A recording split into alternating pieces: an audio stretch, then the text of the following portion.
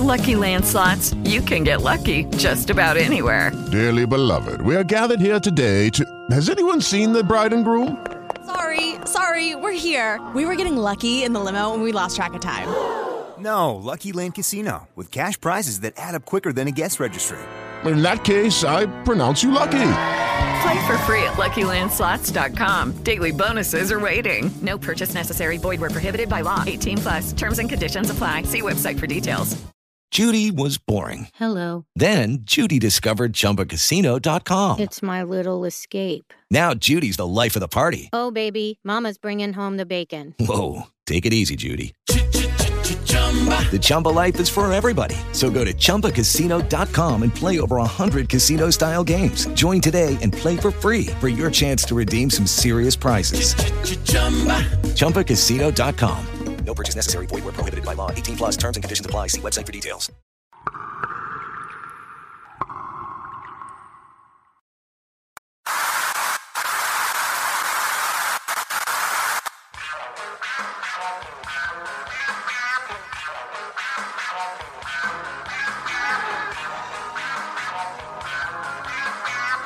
Ladies and gentlemen, this show is brought to you exclusively by the Reality Check Podcast Network.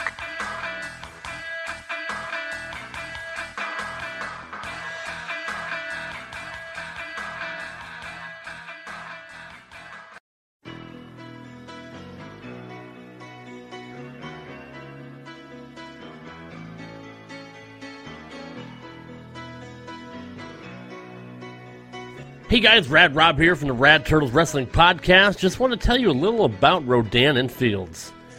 The skin is the largest organ in the human body. How do you take care of it? Does it ever hold you back? Pimples, sunspots, and wrinkles are just a few of the things that keep us from having the confidence to embrace our dreams. What if you had the confidence to go for that new job? Ask out that person you've had your eye on, or just help you like what you see in the mirror every day. Rodan & Fields is the #1 skincare line in the U.S. It was created by two Stanford-trained dermatologists, Dr. Rodan and Dr. Fields, who have created not one, but two multi-billion-dollar companies in skincare. This incredible product line is based on their patients' four most common skincare concerns: acne, sensitivity, skin discoloration, and aging. These products aren't like what you get at the drugstore. They provide amazing results and also offer a 60-day money-back guarantee. Even if the bottles are empty, if you are unhappy, you will get your money back. So what's holding you back? If it is your skin, then give Dina a call at 615-869-9314 and let her walk you through all Rodan & Fields has to offer, or visit the website at dinaf.myrnf.com. That's DEANAF.MYRANDF.com. For younger, clearer, smoother skin, there's only one answer, and that's Rodan & Fields.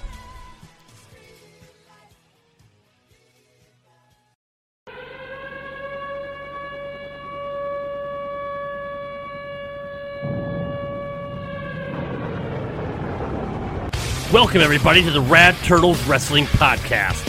This is the review show of one of the most highly anticipated rivalries in the history of professional wrestling, AEW versus NXT. And we're bringing it to you only as we can, RTW style.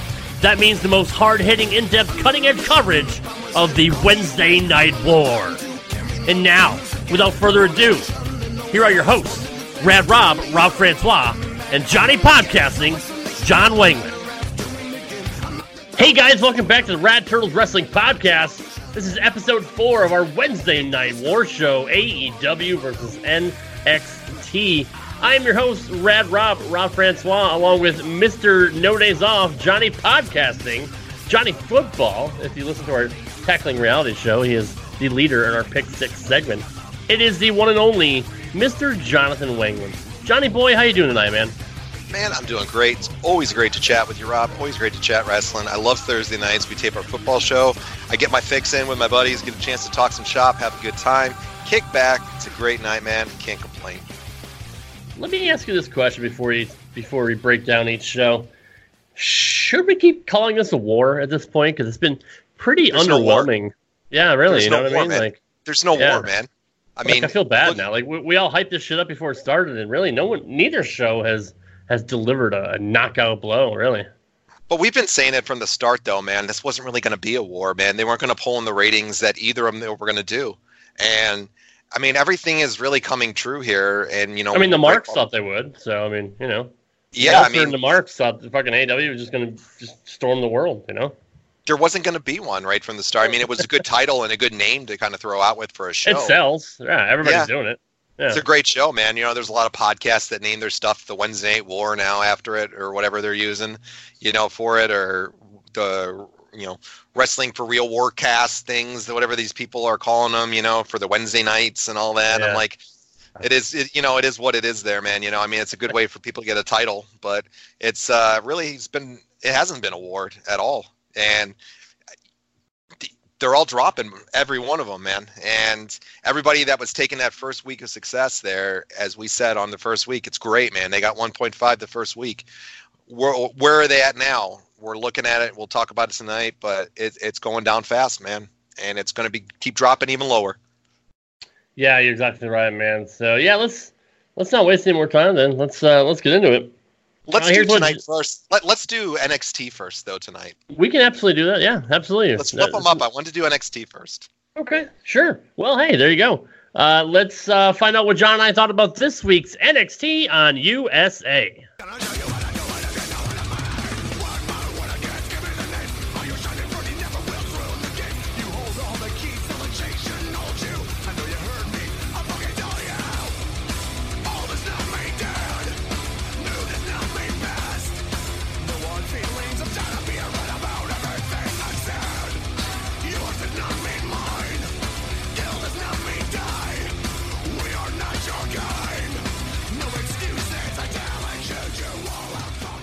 Go for it, John. You seem to have a lot on your mind about it. So, overall impressions before we break it down? I like the show for the most part. I mean, I think it's been kind of like where it's been at with some things, but I thought there was some really good things done on both shows this week.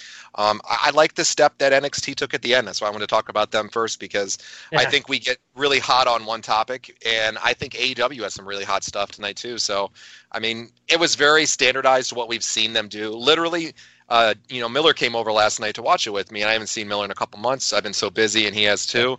And he has not seen AEW yet, surprisingly. He's seen some clips. So he didn't know the format. As big of a wrestling mark that he is, he hasn't watched AEW yet, huh? Yeah, he's had a roommate that he's been helping out stay there. He hasn't had the TV, the time and stuff, and he doesn't have cable, so we usually would watch it together there. So this was the first time he's actually had a chance to sit down and watch the whole thing. So I told him right before for the show, for AEW, I'll just say, as I said, this is going to be the format of the show. They're going to have a really hot first match. I said the second match is going to be pretty good. They're going to pile in a bunch of matches. You'll have a women's match that's going to suck, and then they're going to have a hot main event, and they'll have a hot angle in there. And it's exactly what AEW did, and it's exactly what NXT did. It's the same format that they follow every week, but they did some really good stuff on both shows this week, and NXT had a really great angle that I liked to end the show. Very surprising, but good. No, they really did, and I can't wait to get into that. But no, I'm in agreement with you. I thought this was a pretty solid show, all in all. And I don't think either show were that bad, really. But we give this woman a lot of shit on the show. It's Bianca Belair.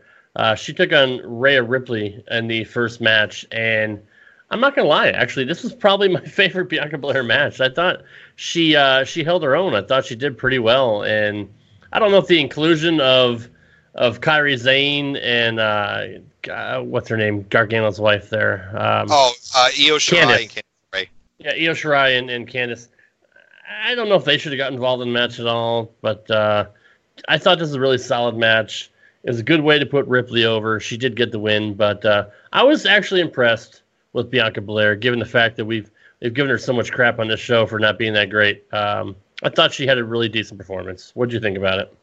Yeah, I agree with you. I thought it was a good match, to really open it up with. I didn't like the ending with them getting involved. I didn't foresee any need for that to happen. Rhea Ripley is on a whole different level. They have heat with each other. Like Candice and let them fight. Why are they coming out?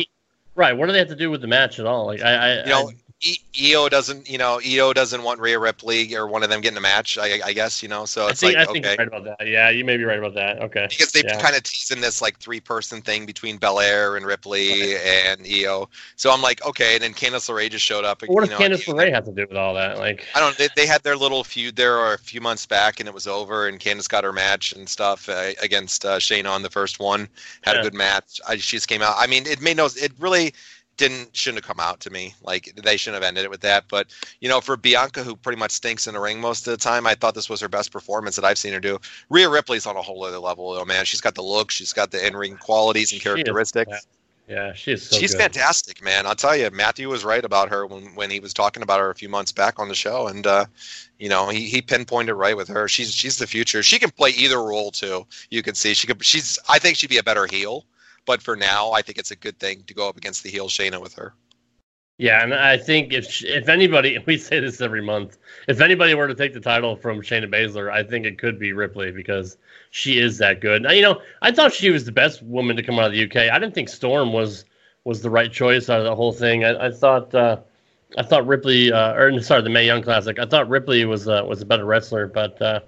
Yeah, this was a good match, a good way to start off the show, and it was against a really hot match on AEW. So, if you want to go head to head, I think there's a market for each match depending on what your preferences are. But we've always said the NXT women are great, and this just proves how head and shoulders their division still is compared to AEW's women's division. There's just no contest. Next, we get a video recap of the attack on Velveteen Dream by the Undisputed Era. Pete Dunne then gets interviewed about his loss to Damian Priest last week, saying that he doesn't care about Killian Dane, and then they went to a commercial break. When we came back, I want to play this here. It was a really, really good video package for Tommaso Ciampa, covering his return to action after the horrible injury that he had, and having to give up Goldie, his best friend. So I want to play that for you now because it was really, really well done. And this is what we've been asking for. Honestly, is just some character development. You know what I mean? Let people know if there's people tuning in that don't know who Tommaso Ciampa is. This is a great way to feature him. So here is the video package involving Tommaso Ciampa and his return from his injury.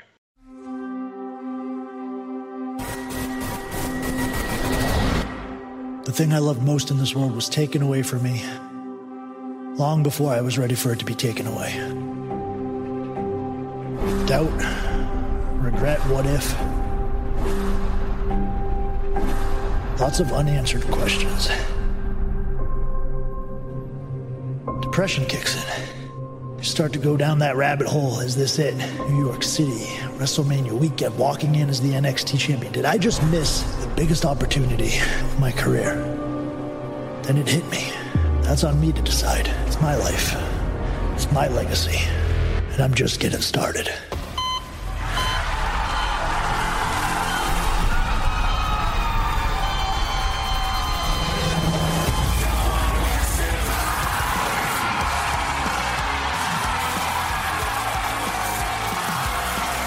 Adversity introduces a man to himself. The surgery was my test. What are you willing to sacrifice? What is your why? I know my why. Goldie! Daddy's home. What a compelling guy. You know what I mean? Like, he knows his character in and out. Like, I think it's just an extension of himself in real life, which is usually what the best characters are. But, man, I know he's great as a heel, but, he's so compelling as a face as well. Like, and he's kind of a tweener, I guess. I mean, you could kind of say he's a tweener.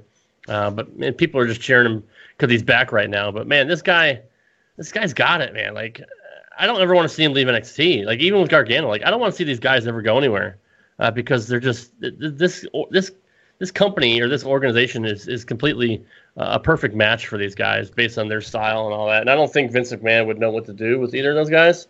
But this video package was very well done, and I thoroughly enjoyed it. No, I agree, man. It was very good. Tommaso Ciampa is a funny thing because when they were doing DIY, they were fantastic as a tag team. And Yeah, that heel turn was tremendous. But Yeah. he was always that white meat babyface too, like Gargano was. Like they were the underdogs out there with all their matches. And when he went heel, he got hurt right away, if I remember correctly. Yeah, he did. He got hurt right away, so they had to kind of prolong that. And he did a fantastic job with it.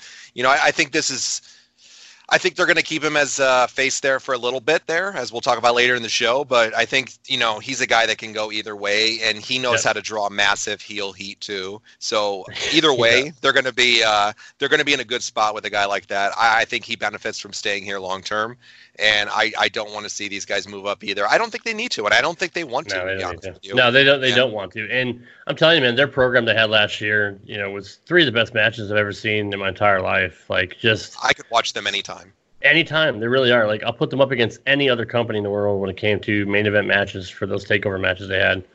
Just 3 unique endings to those matches. It's just very, very well done. So we get our next match here. Tyler Bate was in the crowd. We all know who he is. He was the very first NXT UK champion. So I'm wondering if he was here just for a one-off or if they're going to incorporate more UK stars. But he was in the crowd. And Matt Riddle comes out to the ring. God, I hate Matt Riddle's entrance. I don't understand his character. Like, I don't like the laid-back kind of surfer guy kind of thing. Like, that's, to me, I don't know. He just flips off his flip-flops in the ring. Like, his character fucking blows. But he can he's a badass. He can go in the ring. I can't stand the whole bro thing. I don't know. What do you feel about his character? Does it do anything for you? It gets agitating with the bro thing all the time, Lord knows we hear enough of bros from other people, in the past. So it's like, Jesus, man, I don't want to hear it anymore. And it's like that California surfer, like annoying sound, like stoner look. Like, exactly. That's what he's phenomenal in the ring, and he's legit badass there. I think the takeoff from this is how the crowd was reacting and the different moves that he was doing in this match was going to with the Goldberg stuff. And there's a meme going around with the jackhammer that they're calling him Broberg, I think. And then he hit a jackhammer in this match.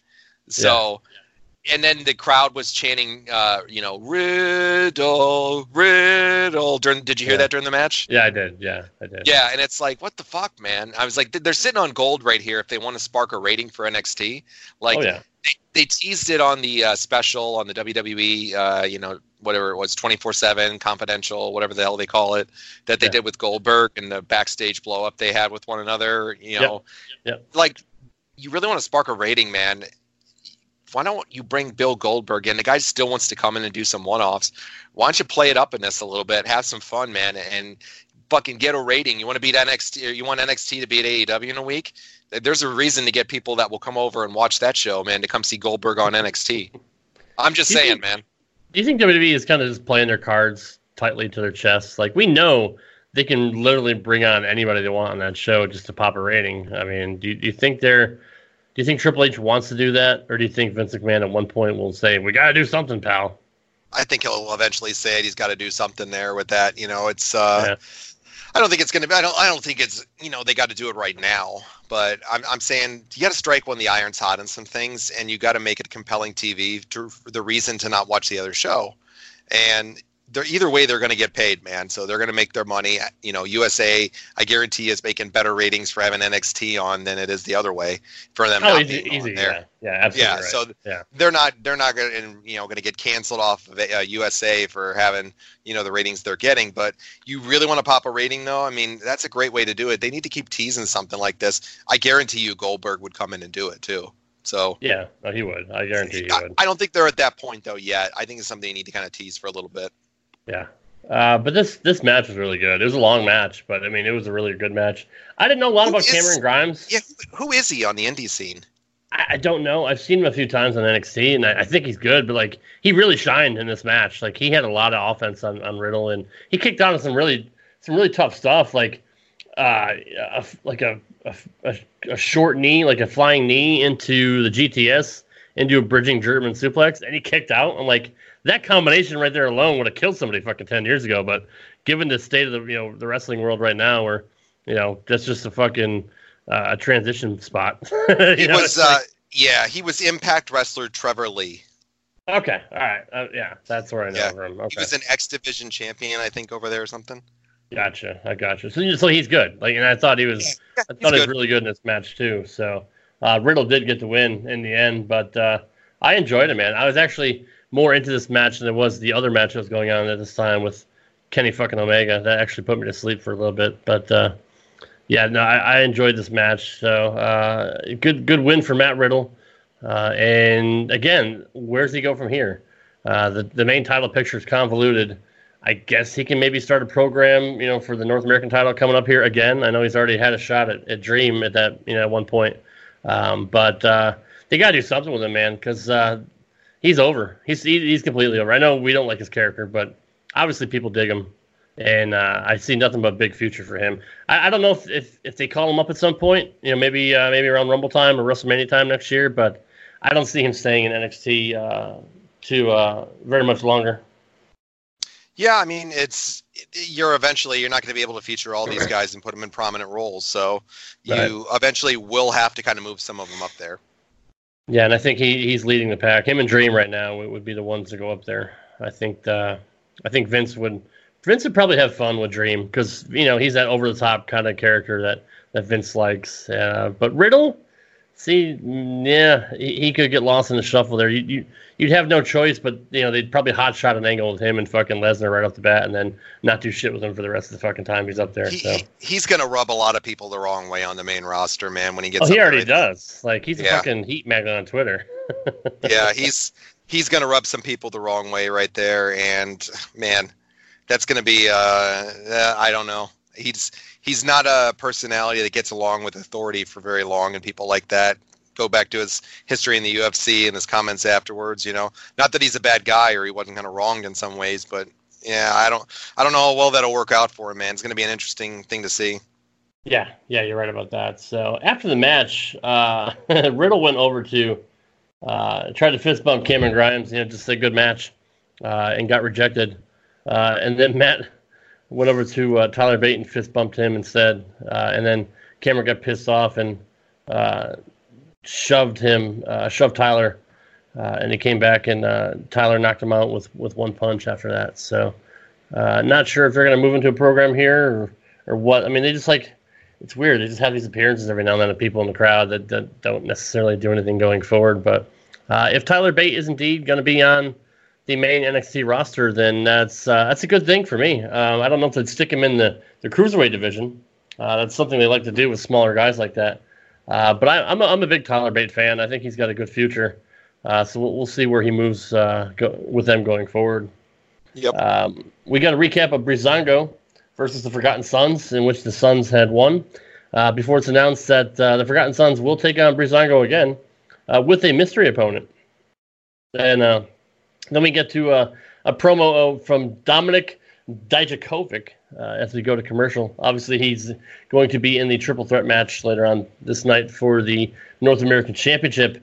William Regal announced a WWE Women's Tag Team Championship #1 contender match with the winners facing the champions, the Kabuki Warriors, when they return to Full Sail next week. Do you like the inclusion of the Women's Tag Team titles on NXT? No. I thought we were doing brand exclusivity, man. I mean, come on. But that's the thing.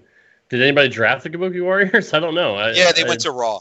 Did they go to Raw? Okay. Yeah, but NXT wasn't part of the draft, so technically, I guess there's. Why are the WWE titles coming down for Raw or the women's WWE titles coming down to NXT?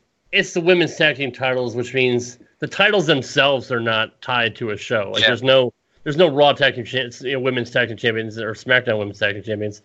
It can be defended on either show, which is why, to me, they shouldn't have been included in the fucking draft. Because just get rid of this fucking stupid belt, man. It's terrible. Just get rid of this shit, man. Come on. So give them women's IC title or something if you're going to do something, man. Get rid of this shit. It's terrible. If they're in a war with AEW and AEW are going to have women's tag team champions at some point, then that's kind of why they want to feature them on the show. What do we need? Jamie Hayter and fucking, Jamie Hayter and Sakura as a tag team champions over there next. I'm like, come on, man. You texted me Jamie Hayter. I'm like, yeah, I know. You couldn't come up with a better name. I will get to her later, but I'm just like, shit. Women's tag title shit, and I love women and women's inclusion and women's rights. I'm not a misogynist. I'm not sexist. I'm not any of those things. I'm all about it. I'm a Democrat. I'm a very liberal guy. This belt needs to go the fuck away. Nobody cares. We can agree to disagree because I'm not throwing it out the window yet. I'm still a fan of women's tag teams because I'm a big women's tag team fan back in the day, from the Jumping Bomb Angels all the way back in the day. So. Yeah, way back, yeah. So that's just me. I'm old school, you know that. I mean, I like wrestling and tag team wrestling, but do we really need a belt for it? I mean, the guys have one. It's only fair. Yeah, but these aren't like real tag teams that stay together long in the women's division. I don't fucking know, man. What are we gonna have? Natty Neidhart putting out a tag team next? I mean, we also, if you watch Total Divas, the funniest thing was she tried to fucking parlay herself into that first match this year to get in the women's tag title match and Elimination Chamber, and they shot her ass down. Yeah, I said no. I'm just gonna say that. Yes, I watched Total Divas this last week and caught the old episodes, and that was funny. So yeah, moving on to our next match before we get in any more trouble with the women's fucking movement here. I know what you're saying. They can contact me. It's at JFF Feeney III, and you can let me know right there. There you go. So. Breezango and Isaiah Scott taking on the Forgotten Sons. Next match, Angel Garza. This match sucked. I like Breezango, don't get me wrong, but I don't like the Isaiah Scott guy, and I think the Forgotten Sons are just the fucking Sons of Anarchy ripoff. I don't think they're big guys, but they don't do anything with them consistently. Yeah, what have they done? Yeah, exactly. And then they just lost to fucking Breezango and the 200-pound, if he's soaking wet, fucking Shane Strickland. Yeah. So and not a great match at all. No, but so after the match, we got a promo by the North American champion Roderick Strong talking about his defense later on tonight. The NXT Cruiserweight champion Lio Rush comes out to the ring and goes to the announce table for commentary on the next match. Dude, this guy wins the title 2 weeks ago? Yeah, it hasn't been in a match since. No angle, no nothing. They're literally booking the show the way AEW books the show. Like, they have to counter program it and do exactly the same formula the other guys are doing. To me, like I've said this before, when it was a 1 hour show, it was a much better show. Since they've gone to 2 hours, you think that they do a good job of maybe producing some vignettes or giving some more character development, but no, they're just not. They're not consistent with their booking, and there's so many guys that they're not using right now. It blows my mind. I don't get it, dude. Like, what programs do we have other than the Undisputed Era attacked Velveteen Dream? Okay, so he's out for a couple of weeks. Keith Lee and Dominic Dijakovic have been in the program. Okay, nobody gives a fuck, honestly. Io Shirai and Rhea Ripley had their thing going on. Like, there's nothing that's like, wow, like I can't wait. We haven't even seen Shayna wrestle since the first week. Right. But we see her two little friends come down the ring this week. The two dancing monkeys over there, man. Come on. Johnny Gargano wasn't used up until, at the end of the show is good. Like, we will get to that. But other than that, there's nothing grabbing your attention like, wow, I can't wait to see that next week. I agree. You know what I mean? So that's the negative to it. Yeah, exactly. So, Lio Rush comes down the ring to join the announce team before the next match. Before that match starts, we get a promo by Killian Dane standing over fire saying that he's going to break Pete Dunne after Pete tried to break his fingers. I could give less of a fuck about that, honestly. When did this happen? Was it last week? Week before? I don't fucking know. I don't know. That's how forgettable it is. Yeah, maybe it was something that happened overseas. I don't know. Do you know there's a Hanson documentary out right now? I did not know that. I just saw it. I just had to throw that in there before. Are you previewing Amazon Prime right now while we're doing our recap, or? No, my Roku's just flashing over with all these different things, and then I just saw sorry, I just had to say it, a Hanson documentary. Okay. So, Good, I'm like, good stuff. why would anybody want to watch that? Sorry. I mean, maybe their parents want to see it. I don't know. Bob, let's move on. Angel Garza against Jack Gallagher with Leo Rush on commentary. Look, this is a good match. I've been a Jack Gallagher fan for a while. I know people think he's goofy and with the umbrella and all the shit he used to do in the past, but the guy can go in the ring, and he's not a big guy, but that's why he's in the cruiserweight division. And I didn't really consider Angel a cruiserweight, but I don't know. I guess he is. I mean, who knows? Buddy Murphy was a cruiserweight, and he's 230 pounds. So, yeah, sorry, the 205 guy, whatever you want to fucking call him. This match was good. It was fun. There's a lot of offense, a lot of back and forth. It served its purpose. Angel Garza did get the win, so I'm assuming we're going to see him maybe moving forward, challenging for the cruiserweight title with Leo Rush. But yeah, it was a fun match. I can't say anything bad about it. Yeah, Jack Keller, I didn't even know he still worked there anymore. Yeah, he hasn't really been featured. If there's anybody that needs to hop in a suntan bed very slowly more than I do or Sheamus, it's Jack Gallagher, man. Oh yeah, I call him Sheamus Jr. for sure. Yeah, I don't. He doesn't do anything for me, man. Like it's goofy, it's funny, sometimes whatever. It wore its welcome out, pretty quick, and he hasn't been used really at all from what I've seen. Does Brian Kendrick still work there too? He does. Yeah. Oh my God. Okay. Yeah. Why isn't Kendrick coming down and doing stuff? I don't know. He's a vet, man. He should be. I know. I mean, I'd much rather see Kendrick out there doing it than Jack Gallagher and Hector Garza Jr. or Angel Garza, whatever his name is. That's fair. That's fair enough. No, you're right. Brian Kendrick is. I never was a big fan of his character, but man, he can wrestle. He can go, and he knows the business. He's a trainer. I mean, he's a good kid. Oh, absolutely. I mean, you got you got the other great players that they have out there, such as Akira Tozawa and Humberto Carrillo on Raw. So it sells big numbers. Is to have these 205 guys up there, man. Both of those guys got drafted. Can you believe that? I know. Yeah. And Drew Gulak got drafted. He loses to Leo Rush and then gets drafted the next week and gets jobbed to Braun Strowman in about 10 seconds. So he was funny doing it though. He was. I will get that too there. But these guys, I mean, they put on a good match. It just does nothing for me. Okay, that's fair.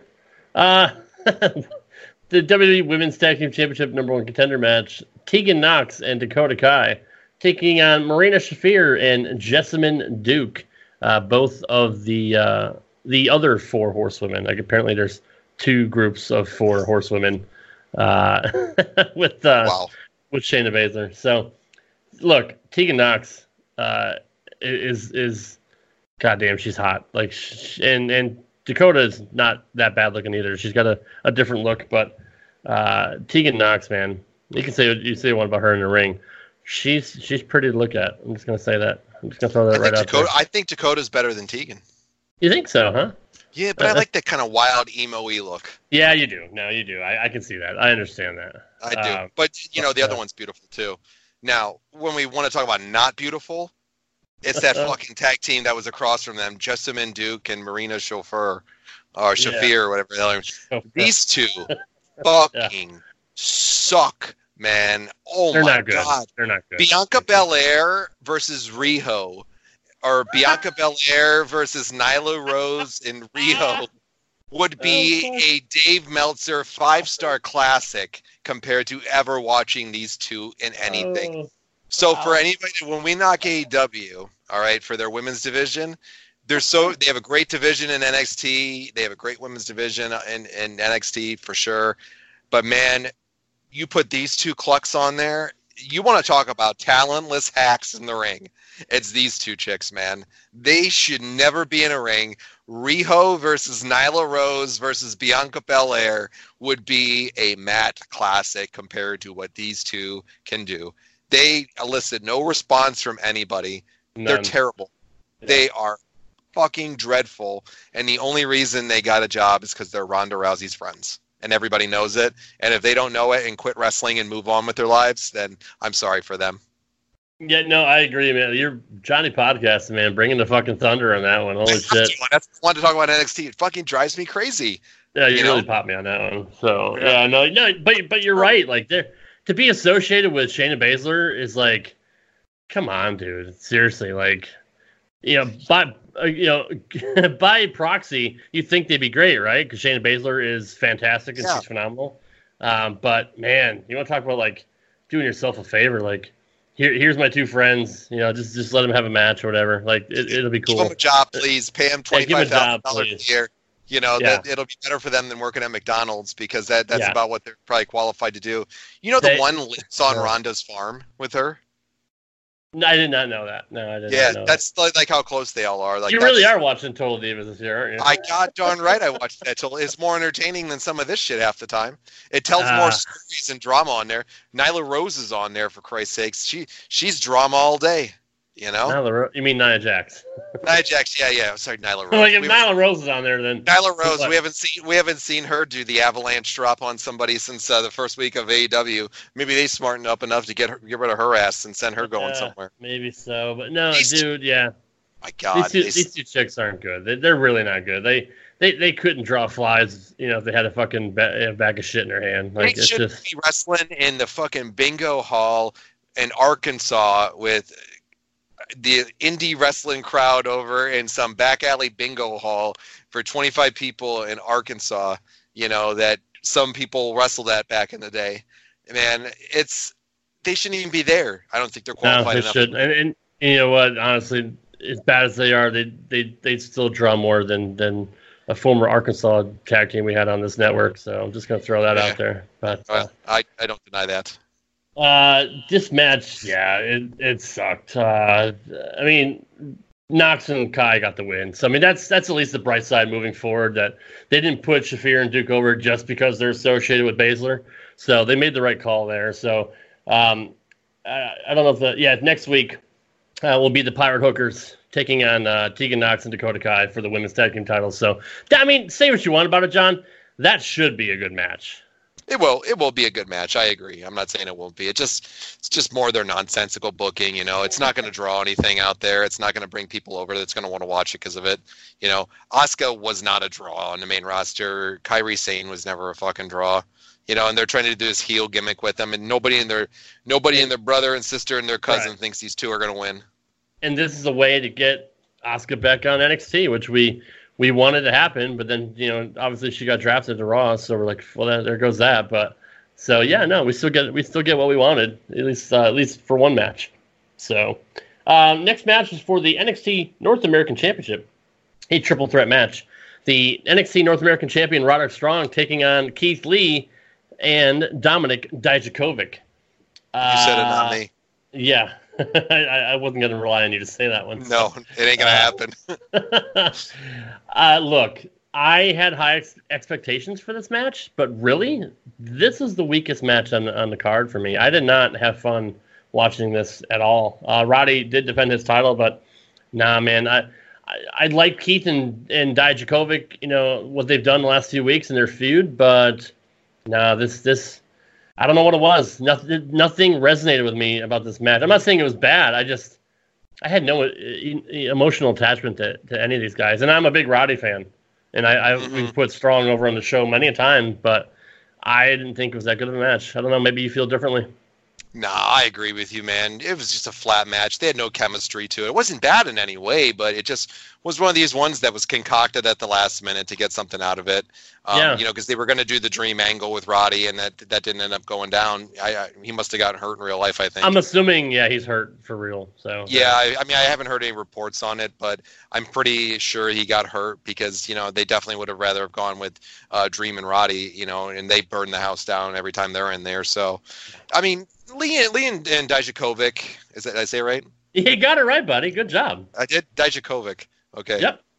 All right. So Lee and Dijakovic, like I said it 3 times in a row. That's amazing. Yep. That'll never happen again. But they had okay chemistry together, okay matches. I wasn't totally invested in it. I know you wasn't. And I wasn't in this one. They have a lot to prove. That's why they're in developmental, though. And I know this is the argument: is it developmental or not? It is a third brand. I think that we all look at it now, but they're one-trick ponies in their own ways right now. I mean, I think Keith Lee's being booked way wrong, in my opinion. Like, he's a big, gargantuan-looking dude, man. Yeah. He is a beast, He's not the six-pack abs. He's not that, but he's big, strong, and imposing looking. This guy could be a monster heel if booked correctly. He's not going to resonate as a face to people. He's not going to pull those big things in. But you put this guy as a big, strong, dastardly fucking heel, man, as the badass looking dude. He's got the moniker for it. You know, Dominic doesn't. I don't know what it is about him. There's nothing that does it about me. Even the vignette earlier in the night, he just doesn't have that it factor. No, Roddy's a tremendous talent in the ring, but Roddy lacks a lot of charisma a lot of times outside of it. He's a great worker, and I love Roddy. I can't argue with that. No, I cannot argue with that. You're right. He doesn't have the it factor like Adam Cole does. And Bobby Fish and Kyle O'Reilly don't have it either. And they just don't. Fish and O'Reilly just don't have that it factor to me, man. I mean, they don't really have that look. They're very undersized. I mean, the one guy comes out playing the fucking belt, like an air guitar, and I'm like, okay. Like Adam Cole's, even as unimposing as I've always said with his stature, Adam Cole's got the it factor, man. Despite his size, he has a ton of charisma, and he's super over. Yes, man, he's super over, and I know he's over the heel. Like people love him, like no matter what character he plays. So and I know I'm just kind of analyzing this into characters that are out there. It's because they just haven't established those three, and I think it resonated. It was a good match. It just didn't have any investment for fans to really want to watch it and be invested in that match for whatever reason. And it was a hard counter, man, because nobody knows or is invested in Dominic or Keith Lee, and Roddy's still a developing thing. Roddy's been with them a long time now, man. And, Roddy's never going to be a main event player. He's best to stick down at NXT down there and do that role. And he could be a great face again. I didn't think the heel move would be great for him, but it was wonderful. They've done really good with it. He's done very good with it, but it's not the main event match, man, to counter what AEW put on with Pac and Jon Moxley. Oh, God, no, not even close. No, that's the nonsensical thing. What they're putting on as the main event, and what you need to be able to draw people around it. They give it to you the week before, man, even before they announce it on theirs. It's great to announce things. This wasn't going to draw people in over that one. Pac, people know him mainly. People definitely know Moxley. They're putting, A and B list guys that are out there on AEW out in their main event every week. And then you got, NXT putting guys that are just learning the ropes, man. And it's not knocking their match. I know I'm going long-winded on it, but it explains what you feel, because it just doesn't resonate, and it just didn't hit on this match for whatever reason to me. And I watched it late at night, and I was very alert when I watched it. Yeah. I thought you were going to love it at first. I was like, I'm going to have to defend myself on this one. And I was just like, it's flat, man. No, it was flat. There's nothing I could do to defend anything in this match. What does sell and what does resonate is what happened after the match, and we are going to play the audio from that right now.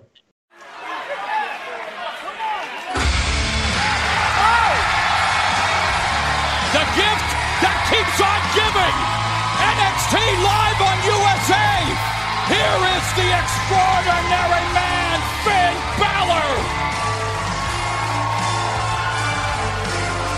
The longest reigning NXT champion of all time. You talk about major what in this cottage, the star power in the ring, second to none, as Balor has joined Gargano and Ciampa.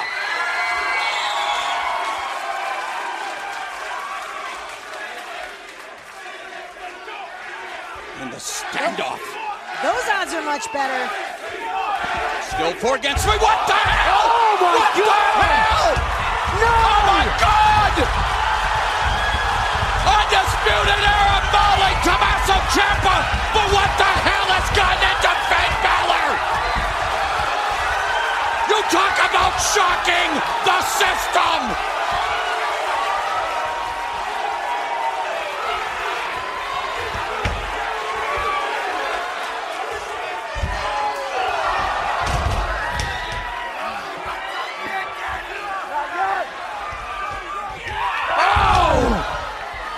Tommaso Ciampa being destroyed as Finn Balor admires his handiwork after kicking Johnny Gargano.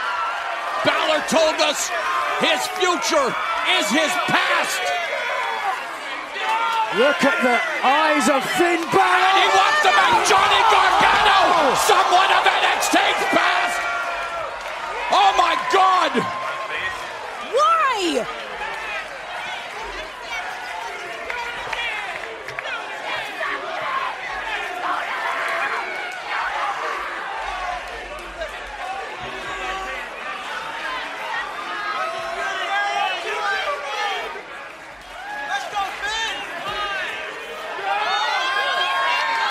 Oh my God, what's Finn Balor doing here to Johnny Gargano? No, Finn! No!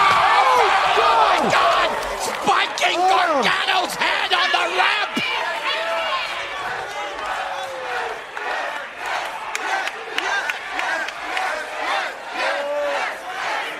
This isn't the homecoming any of us expected from Finn Balor!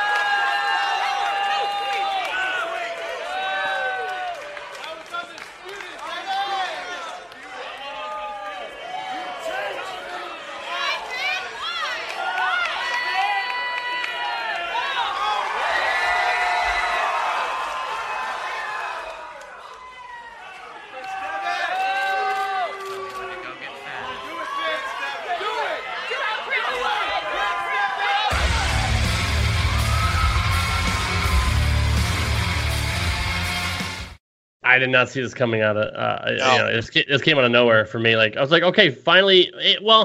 Honestly, if you look at Balor's promo last week, it was kind of weird. It was kind of like Aleister Blackish. It was a little cryptic, you know what I mean? Like, it was kind of a different promo that Balor, usually gives. Usually he's all happy and cheery and all that. And it was kind of a weird, cryptic kind of message.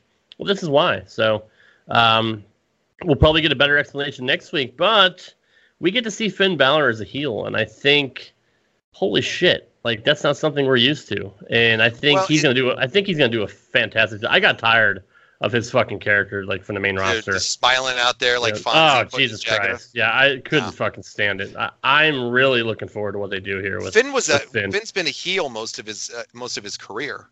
See, I didn't follow him anywhere else. So yeah, Finn Balor when he was Fergal Devitt. Out there in Canada, Prince Devitt, I think they went by eventually, because that's his real name, Fergal Devitt in real life. So he went by Prince Devitt out there. He was the heel leader of the Bullet Club. Okay. So, he's been a that. heel most of his stuff, man, and he's a tremendous heel over in Japan. Probably the highest point of the Bullet Club was when he was the leader of it, arguably to even AJ or Adam Cole being in it or whatever it may have been. But he was a tremendous heel. People are in store for some good stuff with him as a heel. I've wanted to see it, but I never saw it coming, man. I thought it was a great look on it. And I stayed off social media last night because I always do on Wednesdays because I try to catch them back to back. And I always watch AEW first just because I like it better live. And it's, man, what a great move. What about that kick he laid on Gargano, man? That was cool. Fucking sick, man. It really was. Everything he did was pretty rough. God, man, I watched it including a brainbuster on the ramp. That was, I don't know how he took care of on that one. They are going to tear it down. You know what the weird part about it was to me, Rob? What's that? It was the Bullet Club where he did the Bullet Club guns thing, like the symbol that they would always do. I don't think they were insinuating that he was like joining the Undisputed Era, which I don't think he is. Like they were like kind of saying it. I think he's going to form his own faction of some sorts down there, man. He could. Yeah, no, he could. I can't wait. Finn Balor and Johnny Gargano, are you kidding me? Like, that's a fucking dream match. Like, really. Like, old school, like you said, like, pre-main roster Finn Balor. Even, when he was a face on NXT, he was fucking phenomenal. And this, because, we thought that the NXT title picture was a little convoluted. Like the waters were a little muddy because Finn came back and then Ciampa came back and they both won the title. But now we see kind of a clearer picture. It'll probably most likely be Cole and Ciampa moving forward, and now Gargano and Balor. So that gives us a little bit of clarity moving forward as to where they're going to go. But I'm all in for both those fucking matches. Like, you want to talk about main events anywhere in the world? Holy shit, dude! Cole and fucking Ciampa? Are you kidding me too? Like. That's what I'm most forward looking to, man. They're going to hold that off till TakeOver for those matches, I hope. Oh, yeah, for sure. Do that they for should, Survivor Series there. You know what's going to be intriguing is if they did another, and I know some people are big on factions, some aren't, and you already have one heel faction over there with the Undisputed Era, but they're kind of tweeners to me too. I mean, they do heel qualities, but yeah, they are. Like you used a great analogy with tweeners earlier, but they're a heel, gimmick. Dude, Balor, man, you want to talk about elevating some of these younger guys that are, the mid-grade talent over in NXT, or guys that you really want to get over to a different level. I mean, look at a guy that was in there earlier in the night, like a Cameron Grimes, man, that came over there, that had a decent little run over there on Impact as an X Division champ, came over here. He's got a good match, tonight with Matt Riddle. You got guys that are sitting over there that aren't doing anything, and you know what? There's a lot of women that aren't doing anything too. So you really want to start creating new challengers to it. Give this guy a small little faction of some young up-and-comers that are pissed off they're not getting a break. And have an enforcer like Pete Dunne or something like that. Yeah, or, once again, I go back to a guy like a Keith Lee. Yeah, no, true. Think about Keith Lee kind of being the muscle for a guy like Finn Balor, man, kind of being that bodyguard style. I'm not telling you, I was thinking about it last night because I love wrestling, and we want to run some indie shows here in the next couple of years. We've talked about doing some different things with some connections that we have, and my crazy things when I book angles and stuff and put it out. Right. Yeah. Remember, one night I called you, we were talking about some stuff we were interested in maybe doing or whatever when we get one going here eventually. And I was like, that's what I was thinking about. The possibilities for this are endless for this guy. And you're absolutely right. And dude, if you and I got together and created some creative genius right there, like I could just see with NXT is just ready to burst out at the seams of some of the talent that's down there, these guys, and what they could do. And whoever pinpointed this angle, and I hate to talk so much all the time on the show, I just love these shows because they're fun to me to watch. And, it's like I see so many different things. There's so much potential down there of people that they could really get. And whoever thought about that angle to turn him heel, man, smart move for them. I would assume it's Triple H, actually. I'm going to give him as Triple H or Terry Taylor that probably figured that one out. Or Finn maybe himself said, you know what, I want to come back as a heel. Yeah. Smart idea. Yep. He can always be a face again. That's always easy to do. He's a likable guy. You got the Demon. Yeah, man, I'm excited to see where it goes and the match him and Johnny are going to have. They're going to tear it down. That's really going to make the Demon mean something again. Like, you want to talk about not fucking losing with that guy. Like, well, do you think he could ever pull the Demon out as a heel for him? I don't know. I mean, why not? I mean, you don't think so? They could, of course, but it just doesn't make sense because the Demon's kind of like the alter ego of him when he needs to dig down deep and to not be fearing something, or he needs to true. Badass. The heel that just doesn't play into it. So I think it pulls the Demon out for a while, which I think they kind of want because there's a lot of things you can still do within the future. You don't want to overuse it in many ways. That's why. That makes sense. And the fans want it so much. If he's a fucking dick and even says it, like, you know what, you guys are never going to see the Demon, so kiss my ass. Like, that would really piss people off. Like, and you have this young stable he could create there with him of these young up and coming badass guys, and girls that he could get in there, whoever it might be. And then one day they turn on him, man, and he needs to call in the reinforcements to take these young bucks up that he's taking to the next level. I'm just looking way far ahead, and it's just not even anything I'm sure it's in their mind. But there's possibilities to this are endless for what they can do. It was a very smart move to bring him back to NXT, and it was a very smart move. That's why I wanted to cover them first, because it was a very compelling decision that they made, and a very good decision. And you know what? I missed it. Like, the match was over. I turned the TV off and went to bed, and I saw it the next day on YouTube. I was like, holy shit. Like, I didn't realize they're going to go that far over. Did you notice they're going over on purpose? Like, they have a definite overrun. Yeah, and TNT will not allow the overrun. So that's kind of dirty pool a little bit, but, it's easily working. There's a reasoning for it because it draws them extra viewership in when they do that. Yeah. So true, but when they go over that run there, they get more viewership added in. So I'm telling you, it's a tactic that they use to. And if people get used to it, more people are going to be tuning into the end of that show to see what's going to happen. Very true. Yeah. AEW always ends their shows 5 minutes early. That runs into some crazy gimmick to end the show. Yeah. The main event always ends 5 minutes early, the match. This week it did not. It was about 3 minutes before. It was right to the end there. I'll wait till we get into that. I got a rant about that whole thing. Not something. I don't think you know which side I'm going to take on that one, but it'll be good. So yeah, good, bad, and ugly for NXT on USA.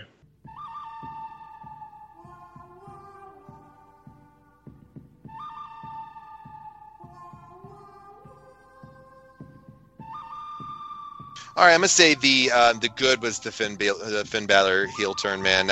Finn Balor, yeah, Finn Balor. Sure. Finn Balor. See, I always mess up names, people. They're not joking when I say that. I used to make fun of my dad for it all the time, but now it's starting to happen to me.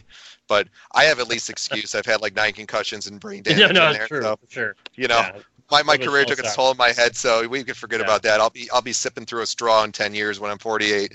You know, so it's all right. But Finn Balor most definitely was the good. You know, the bad was Jessamyn Duke and Marina Shafir. It was just bad, and the ugly was Marina's chauffeur, Jessamyn Duke. Fire these two chicks, man. They're the bad, they're the ugly. I mean, there was some adequate moments that weren't that great in there. These two, man, they gotta go. I'm sorry. I'm not wishing anybody to get fired and jobless. Send these chicks down to Rocky Mountain Pro, man, or something to go learn from them down there with, wherever. Send them out there to go back on the indie scene for a while and get some seasoning. You know, they make Eva Marie look like a Matt General too. God, they are bad. Thought you couldn't go any lower. I know, man. God, they are bad. They are ugly in every sense of the word out there. Never fucking put them on ever again. It makes them look low rent, especially when their women's division is leap years above AEW. But you wouldn't have noticed that tonight when you saw them. Nope, I absolutely agree, man. So for me, the good, I will 100% agree with Finn Balor and moving into that feud with Johnny. That's gonna be fucking fantastic. I can't wait to see that. The bad, for me, I was going to go with the Breezango match. It was just a fucking throwaway match. It didn't do anything for me. But the bad, I'm actually going to go with underutilizing guys like Lio Rush. Like, he should be featured in a match every week, at least, or every other week. Like, he won the title and hasn't had a match since. So I'm going to go with the bad being their underutilization of the talented guys that they actually have and throwing other people in there that don't belong in the ring. Like the ugly, Shafir and Duke. They are absolutely not ugly, facial wise. Even though you might have a different opinion on that one, but just ugly all around because of, like you outlined so eloquently, they're just not good. They're not good in the ring. So yeah, man. So overall impressions, I really, really enjoyed this show. I thought it was, and I don't know, maybe I'm overvaluing it because of the end, and how hot that was. But I think this is since the first week, which I thought was their best show. I think this has been the best show since then. So I enjoyed it either way. All right, I'm with you. All right, that's what we thought about NXT. So let's close out the show with what John and I thought about this week's AEW Dynamite.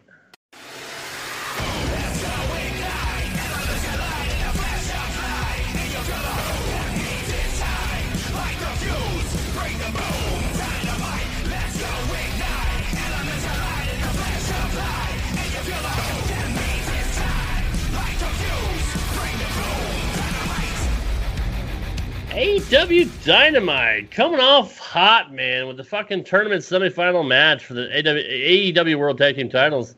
Private Party, which we're kind of likening to the Street Profits. They got a funny introduction too. Like, they weigh some, I don't know how many ounces of fucking like cognac or something like that. Like, it's kind of a funny little thing as part of their gimmick. I forgot exactly what the verbiage was, but we got the Private Party, Isaiah Cassidy and Mark Quinn taking on the Lucha Brothers, Pentagon Jr. and Rey Fenix. Dude, as good as the Belair and Ripley match was to start off NXT, this match was a perfect way to start off this show. I was invested from the minute the bell rang. These fucking tag teams, man, they're two of the best in the world. And there was so many spots. I can't even fucking talk about all of them. Like, there's so many different unique and exciting high spots that I've never even seen before. And I thoroughly enjoyed this match. Eventually, Lucha Brothers did get the win But it was not a bad showing for the Private Party at all. They took it to the Lucha Bros probably more than anybody else has so far, and came really, really close from winning the match. But they did put the Lucha Brothers over. Dude, I can't say enough good things about the start to this show. It was really, really good. Fucking tremendous, man. I love Private Party. Some people just do the whole thing. They were talking about it and some things, and I respect people's opinions on everything. It's my flavor might be different than yours, but they say they look too scripted and on certain things. And I can see that. Same with the Bucks, but Private Party, man, these guys can go. Like seriously. These guys are stars. Both of them are fantastic, man. I love them as a tag team. When Private Party's on, I would watch them over just about anybody, to be honest with you, from what I've seen from them so far. They tear the house down. And then the Lucha Bros. These guys are – I've seen them live. Yeah, I met Phoenix and Pentagon too, and man, I'm telling you, when I saw them live, I was blown away by them in a smaller show a few months back, before they signed. They were already signed with AEW, but they hadn't gone over there, and they tore the house down in singles competition. And then you see them out there as a tag team. I hadn't seen much of them before because I don't watch much AAA and the Mexico stuff. Right. And I didn't get a lot of – they were on Impact too, weren't they? Yep. Or MLW or both. Or one of the two, yeah. Yeah, they were on both of them, actually, I think, for a good while. They're the best in the world too. Like they're just light years above everybody. These guys are fucking tremendous, man. And these two, when you put them together, this should have been your final match instead of them versus that stinking SCU, But I agree. These guys, man. I mean, I could just say it over and over. The things that both teams can do in the ring is tremendous, and the moveset that the Lucha Bros do as well is insane. I've never seen some of the moves that they do in the movesets. I haven't either. Yeah. What about Phoenix and how he bounces off the ropes and he doesn't just do it one time. He'll be on the top rope, bounce off one rope to the top rope to the side of the rope to a backflip, and he makes it look so effortless. And you're just like, holy shit! How can anybody do that? And then you got Mark Quinn, the guy with the blonde hair on Private Party. Yeah. He's just another one. The stuff that he can do. His partner, Isaiah Cassidy? Isaiah Cassidy, yep. Yeah, and he's great too. Yeah, oh, God, awesome this stuff. This match was probably one of my favorite matches the entire year, honestly, and that's saying a lot. I've been really hard on AEW. I might go back and watch it tonight just talking about it. No, I agree. It was a fantastic match. I mean, I liked it even more than the main event, but we'll get into that a little bit later. But I would have put this as my tournament final match for sure. I think it would have been a hotter match for the titles. I hope they do more together in the future because I would really enjoy a program between these guys. SCU does nothing for me to turn the needle. I'm a big Kazarian fan, trust me. I like Frankie a lot. I think he's better than Daniels. I think Daniels is overhyped and always has been, and he is a has-been. But no, man, I'm God. And you want to talk about the fucking Dark Order? Jesus Christ. Yep. Can you imagine though, like Rob, if you did a 4-person match like they did? I think I mentioned this a couple weeks ago, before they started showcasing them. Imagine if you put a match together like they did at the last pay-per-view, where they had the Lucha Bros versus Phoenix and Pentagon there in the Young Bucks in that ladder match. Yeah. Imagine a ladder match like they did back in the day with like Edge and all those amazing guys where they did the TLC matches. Yep. Imagine Private Party in there. And this is all feasible stuff due to who they have on their contract. Private Party, the Lucha Bros, the Young Bucks, and then you sprinkle in, Jack Evans even and that guy. They could get out there. Yep. I know I'm missing another really great tag team. It's Jungle Boy, in there. I mean, Jungle Boy and and I know I'm missing another, team in there, but that's because their tag division is so damn good. And imagine a ladder match with like Private Party, the Young Bucks, even throw SCU in there too. I mean, Scorpio Sky with what he can do. No, he's good. Yeah. God, they would kill. I think they could make a better match than Edge and those guys did back in the day, and that's pretty hard to say. That is pretty hard to say, but no, it's a bold statement. You're not out of the scope there. I mean, that's not a reach. I think they could put on a ridiculous match. You'll talk about for years. Yeah, it'll happen soon. So we get a video package about Wardlow. What the fuck? Yeah. So our next match. Yep. I know you guys fucking shit on them for not having enough videos and not bringing character. Well, bring up somebody I fucking heard about. Right, who the fuck is this guy? This isn't the first time they've done it, too. They did it at a pay-per-view, at the last pay-per-view, Double or Nothing. Yeah. So they did it there, or was it All Out was the last one? Sorry, whatever the fuck it was. I don't fucking know. All Out, I think it was. Yeah, they brought it out once before, and then, like, this is, like, for the great videos they do. It wasn't the video quality was bad, I'm not saying that, but it was, like, for all the great shit that they do, and then you put this fucking dipshit gimmick out there with this guy. I'm like, he looked like that idiot that won Tough Enough there, the fucking guy that would do the Wookiee thing on the last Tough Enough that got fired. Oh, yeah. I know you're talking about. Yeah, Big that Josh, idiot. Big Josh or whatever, you know. Yeah. So he looks like that guy, man, that's in a little bit better shape and probably doesn't do the Wookiee cackle, man. I'm like, great, we got Wardlow coming. Yeah, that's awesome. I'm so pumped up for that. One thing I'm not pumped up for with this next match, it's the last tournament semifinal match. SCU, Scorpio Sky, and Frankie Kazarian taking on the Dark Order, Evil Uno, and Stu Grayson. Stu Grayson to me looks like Oney Lorcan. Like he's a poor man, poor man's Oney Lorcan from NXT.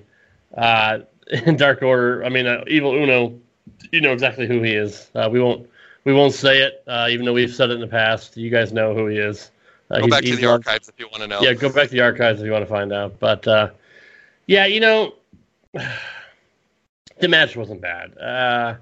Like I said, I'm a Kazarian fan. I thought him and Sky looked really good in this match, but dude, the Dark Order does nothing for me. And we've been talking about them for months now. Like they've been featured on like the pre-shows and stuff like that for their pay-per-views. There's a reason for that. It's because they're just not good. And to put them this deep into the tag team tournament kind of boggles my mind the way they booked that. But dude, these guys suck. I'm not gonna say the match was horrible.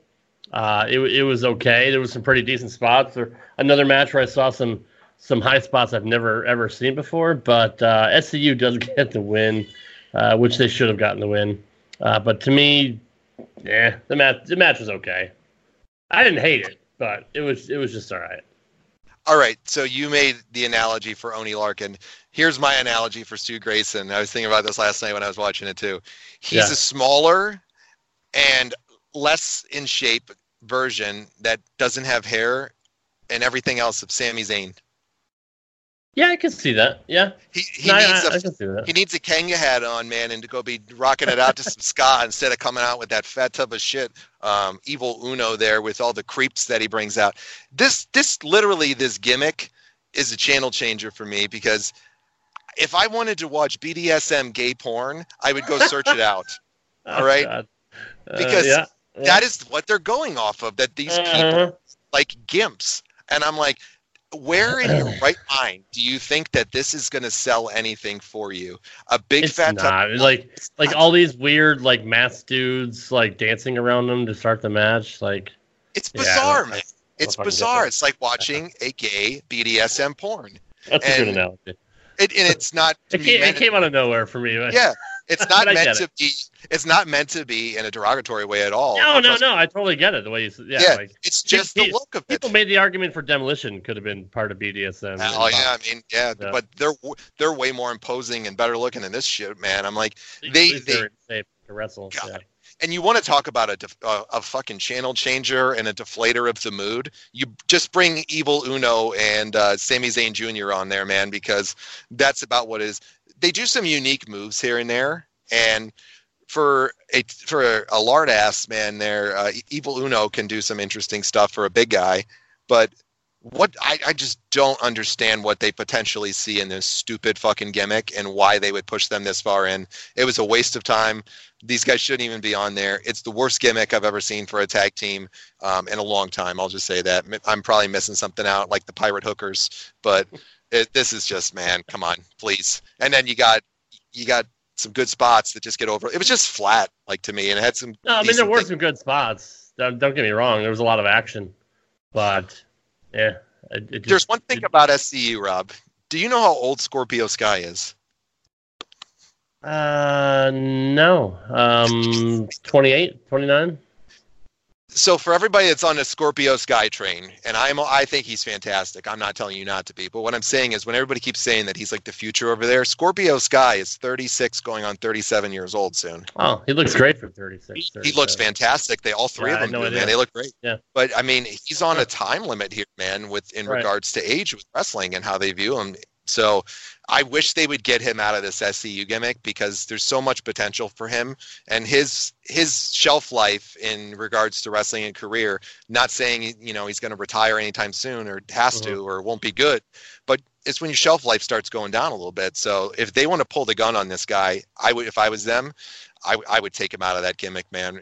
Really in the next few months and get him on his own and let him get some steam because it's now or never with him. Because he's getting up there. Yeah, no, I agree. He'd be great on his own, and obviously Daniels and Kazarian have been together for fucking ever, so it's not going to hurt them by losing him. It would only help him out now that he got the rub from those guys. I could see him being a star on his own. That's a great thought. Our fearless leader, Cody, is shown arriving to the arena. Thank Jesus he's here to save the day. So can't wait to see what he's got coming up here later on. So this next match for me, I alluded about it earlier during the NXT breakdown. Oh, Christ. Joey Janela versus Kenny Omega.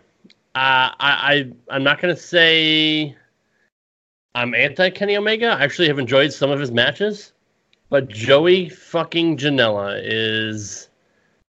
Christ, I hate to say it. I all the shit that I gave this kid last week, I'd probably rather see Marco fucking Stunt in the ring than this goddamn goofball. Like, this guy is a absolute fucking overrated channel changer, and I literally fell asleep during this match, and I missed half of the fucking Matt Riddle match because I told you I watched 2 TVs at the same time, so I can cut down on my how many hours I fucking have to watch wrestling because of the show. So I watch NXT and AEW at the same time, and the Riddle match is going on during this one as well. I fucking fell asleep, dude. Like, this was so fucking boring to me. I can't stand Joey Janela. I think his gimmick sucks. I think he sucks as a wrestler. I think he sucks as a human being. And I think he's the worst fucking thing on that AEW roster, even worse than fucking Nyla Rose and Riho. I despise this guy, and this match was a fucking 4-finger sleeper for me. So, what'd you think of this match here with Janela and Kenny Omega? I don't always agree with Cornette, but Cornette is so right about Joey Janela, man, when he calls him Jelly Janela. And somebody did you see the sign in the crowd that said it? I did not. No, I didn't see it. I'll have to go back and see it. Yeah, for our listeners out there. I got to go back and see what I missed because I fell asleep. But yeah. Yeah, there's a sign in there that you'll see in there. It says Jelly Janela there in regards to when he comes out. That's fantastic. Yeah, Joey Janela is in awful shape, and he's just no look, nothing. It's so hard to even put it into words how poorly I think of what he does in the ring.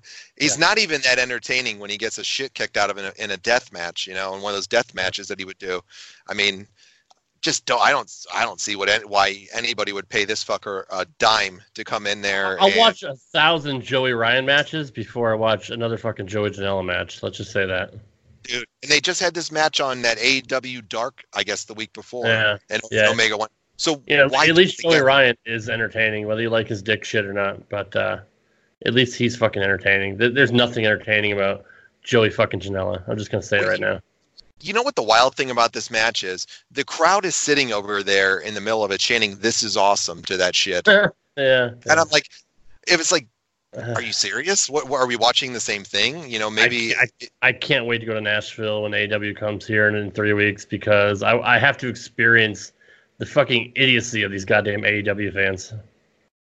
I don't get it, man. I mean, Kenny's got. They cheer everything. They literally cheer everything. No, and Kenny Omega is marketable. Like I said, I'm not a Joey or I'm not a Kenny Omega hater. I'm a Joey Janela hater. But this match did nothing for me, even with Omega in it. Like, that's how bad it was. Yeah, and Kenny's pretty notorious for being able to elicit a really great reaction and a great match out of just about anybody. Whether people like him or not, Kenny Omega can go in the ring. Yeah, well, I don't know what was setting these people off in the crowd to yell, "This is awesome, man." This was a pee break for me. Everything down. We've covered this already. Like they literally cheer everything, good or bad. Like it doesn't fucking matter. The fucking sun and rises and sets on this guy. Like this was totally a pee break match, and that's exactly what I did. And stepping outside for some bad air, man, because I glanced at it through the window, and I'm like, Jesus. I want to start smoking again after watching this goddamn match. And you ain't lying, man. You probably would, man. I'm telling you, because like I didn't understand why they have this guy there. Like he just doesn't resonate anything of any type of star quality, any type of quality whatsoever.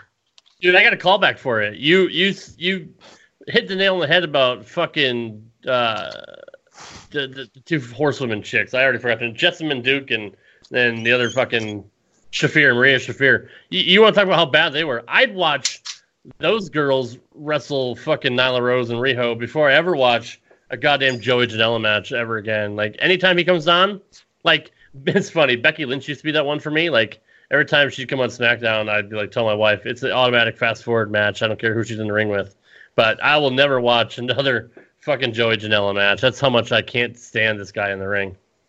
Yeah, I'm with you, man. There's nothing about him that I like whatsoever. We were fortunate enough to see a one-winged angel, which I fucking love that finisher. So that was, he doesn't always pull that out, but yeah, you know that. Yeah, I don't know if you know. Johnson told me in the past, no one's ever kicked out of that move. The one-winged angel is probably like the only undefeated move in the entire history of wrestling. Really? Yep, no one's ever kicked out of it. I mean, it's a badass move. I agree. That's crazy though. Yeah, you know what's right. No one ever kicked out of it before. Yeah, you know what's funny about Omega, and people don't get this about him. You know, this is where the talent in Kenny Omega comes in, though, because Kenny Omega has a bunch of different finishes that he uses, and he really pulls out several of them that you'll see. You don't see the same thing from him all the time in the ring, and it's one of the things I like about Kenny Omega, and it shows what an actually good wrestler that he is that he doesn't that he has so many different ways that he can do well in a match and make it fun. Yeah. And it's a big plus for Kenny Omega. Do I see him as a guy that would ever lead the brand? Not to me, but you know, I think he's very, very good and has a lot of great upside to him though. And you know, he's one of the best in the ring, man. I'll tell you that for sure. No, you're absolutely right. I cannot argue with that enough. You know, I did forget to mention that during the Dark Order SCU match, the Inner Circle entered the arena. It went up the stairs into their luxury box, and we saw them sitting there eating popcorn and shit, like fucking Guevara there eating fucking popcorn and shit. Like, God, that's one guy I don't care. Like, he's on Marco Stunt level for me. Like, I just can't. I don't get it. Like, nothing resonates to me as a big time star like this kid. He's supposed to be the best of all time, or the greatest in the world, or whatever the fuck he calls himself. But watching these fucking four guys up there, man, it was kind of funny because, like, dude, a lot of this reminds me of old school WCW. You can't deny that a lot of the stuff they're doing is rip off from shit we saw on Nitro, like 100%.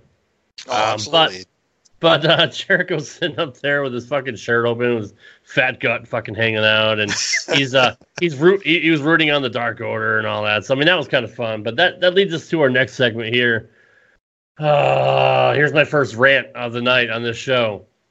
Cody, you know Cody Rhodes. We're not allowed to say Rhodes, but Cody comes out to the ring, gets a full-on fucking superstar, godlike fucking entrance for an interview segment coming up from the middle of the stage. Like, we know everybody else comes out of the tunnels. He's too good for the fucking tunnels. That's for the fucking peons.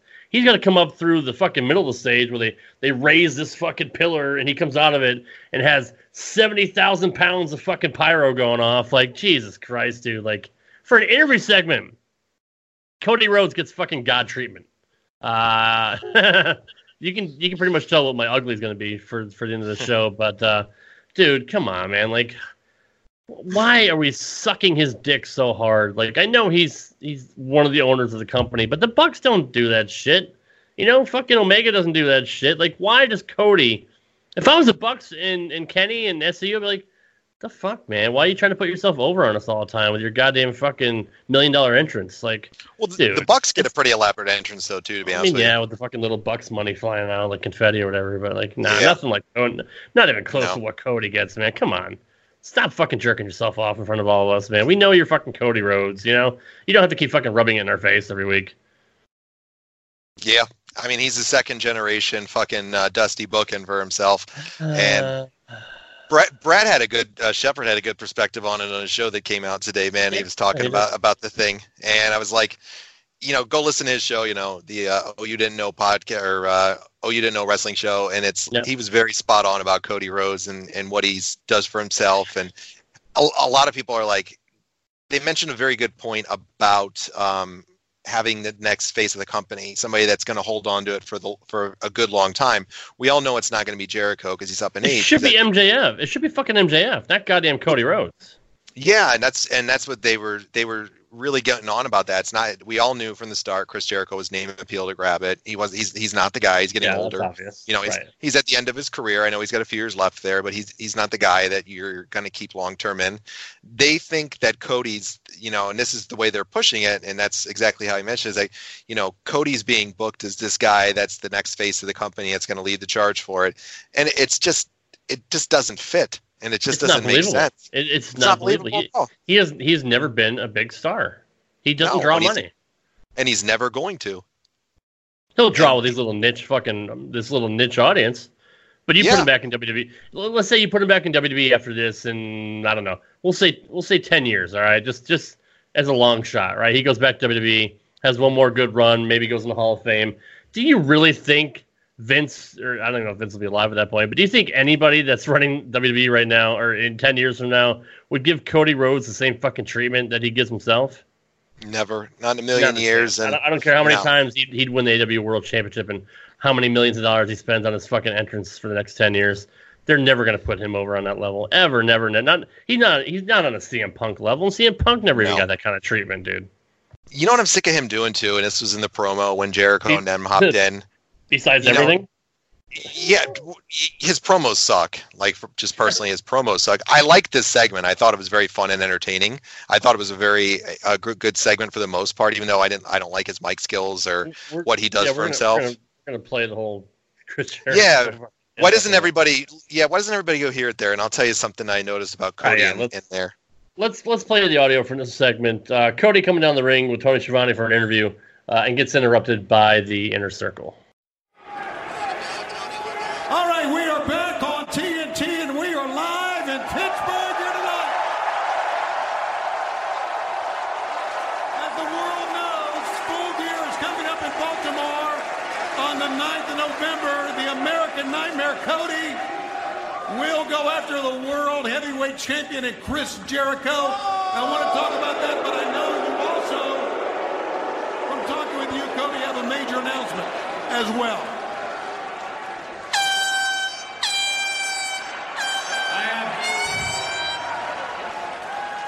I've had the opportunity, I have had the privilege. We're trying to do an interview here, okay? We're trying to do an interview. Go ahead, I'm sorry. Don't worry. I have had the opportunity, I've had the privilege to grow up in front of all of you, and it's apropos that I get to make this announcement here, to make this announcement now. Boo! I got it. Boo! Hey, Chris, I know you purchased your tickets and that's all fine and good, but this isn't like the other wrestling company we came from. This isn't an invisible wall right here. I could easily step through.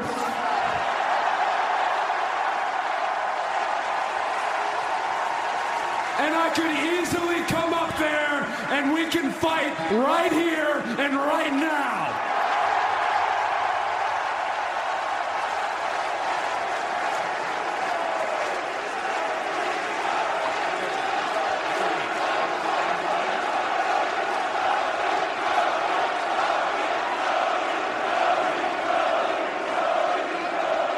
Hey, Pittsburgh, shut your mouth.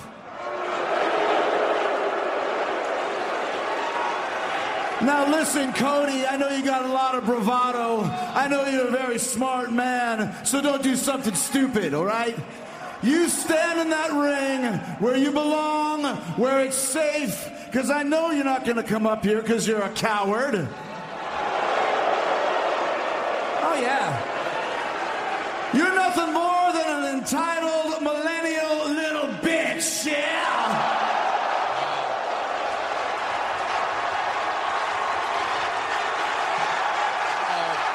Facing uneven odds here. You think he's going to do? Oh, you're going to come up here, Cody? This is the Inner Circle, boy. It's 4-1. You stand there, do nothing, and like it. The fifth member of the Inner Circle, Jake Hager. Get the hell out of my arena. Not here Get this the hell week. out of here before I kick your ass. Go. Yeah. Undefeated, preparing for his fight this weekend. Get up, boy.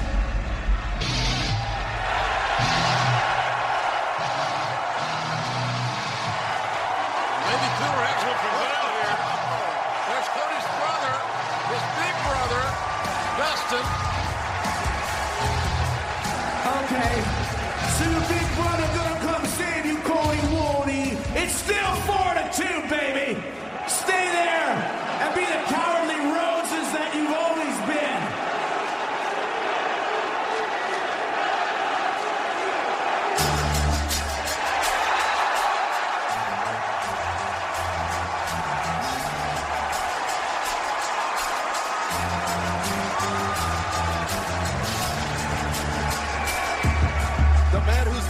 Wasn't questioned, but he proved himself to be a steadfast friend of Cody. It's MJF. Max is all right. So now we're gonna be scared of someone wearing a scarf, huh? Oh. Who wears a scarf? It's still 4-3. Take your chance and get the hell out of here, man. Go! It's me. It's D.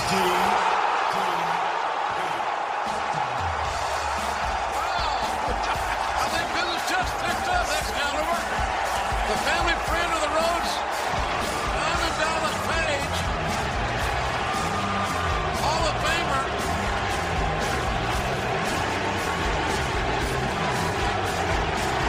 He was doing a little DDPY in the back to limber up.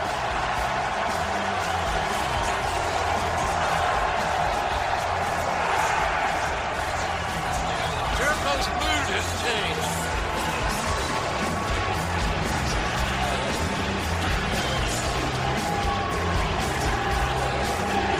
Well, there's a quartet here and a quartet there. You're not coming up here. They're hopping the rail. You're not coming up. Yeah, this is the last chance. Don't you come up here. Don't you take one more step. Don't you take one more. Team Cody and the Inner Circle are about to square off in the stands here in Pittsburgh. And look at Jericho's Inner Circle retreating.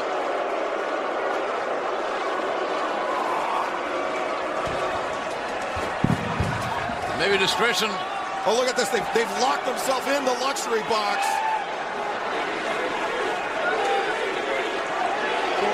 You gotta be kidding.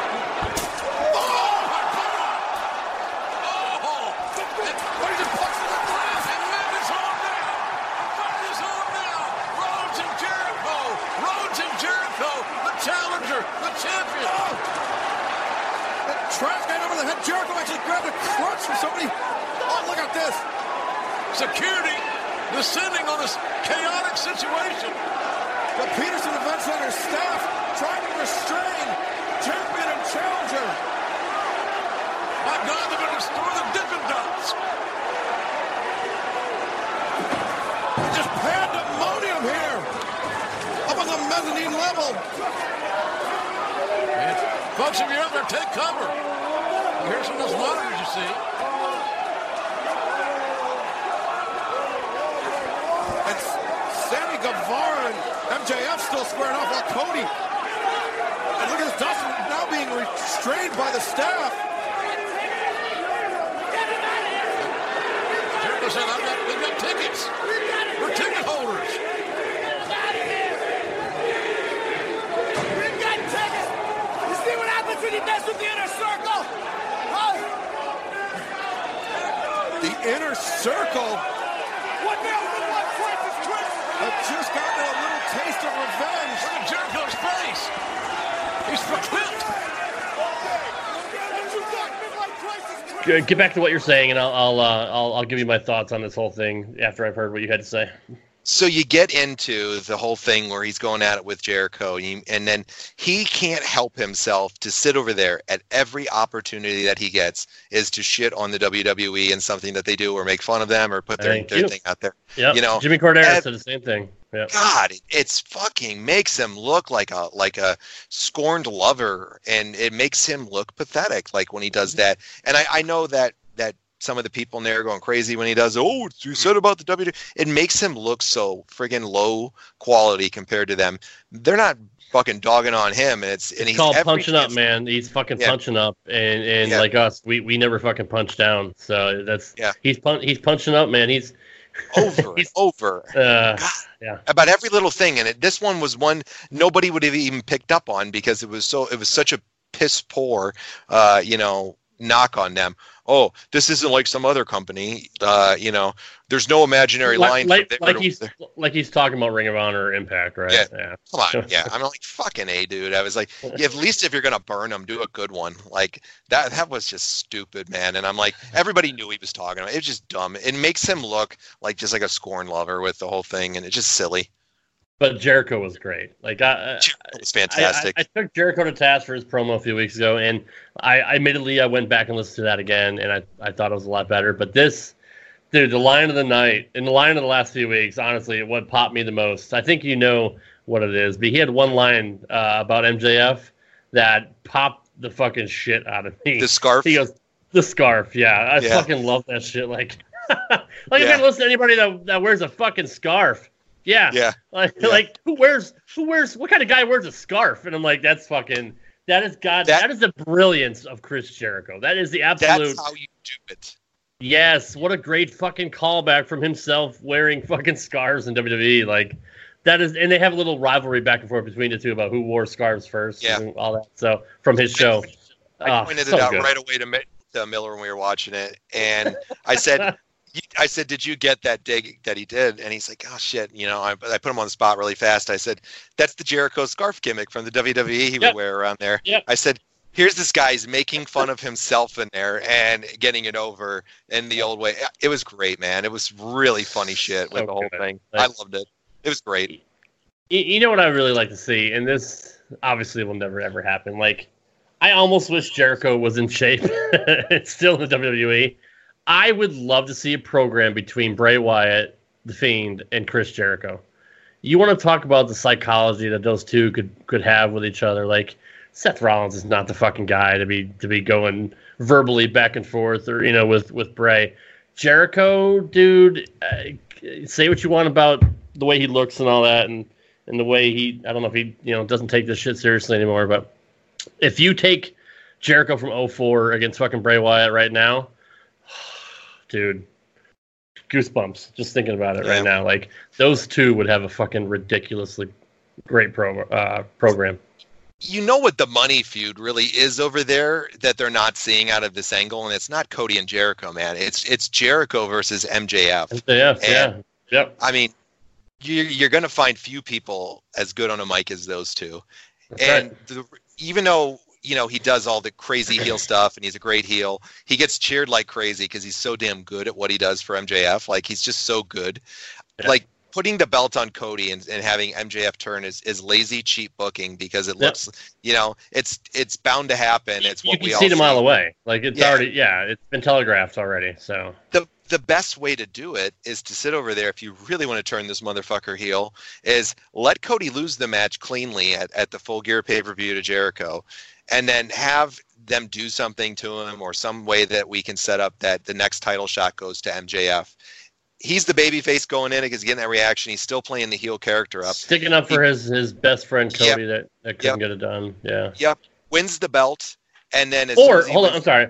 injure Cody in that match, like for some bullshit, because obviously the rules don't fucking matter, and the referee could get knocked out or whatever, take a bump, and somebody runs in like from the inner circle and just fucking cripples Cody, right? So then to defend his honor or whatever, like he's out for a few months or whatever. Then you get MJF in the program defending his best buddy's honor. That's how you could pull that off. Yeah, and it's like there's a little different, but it's like you do it with him, have Cody lose, however you're going to have him lose, whether it's clean or not, find a way to work, like you said, work MJF into a program with Jericho.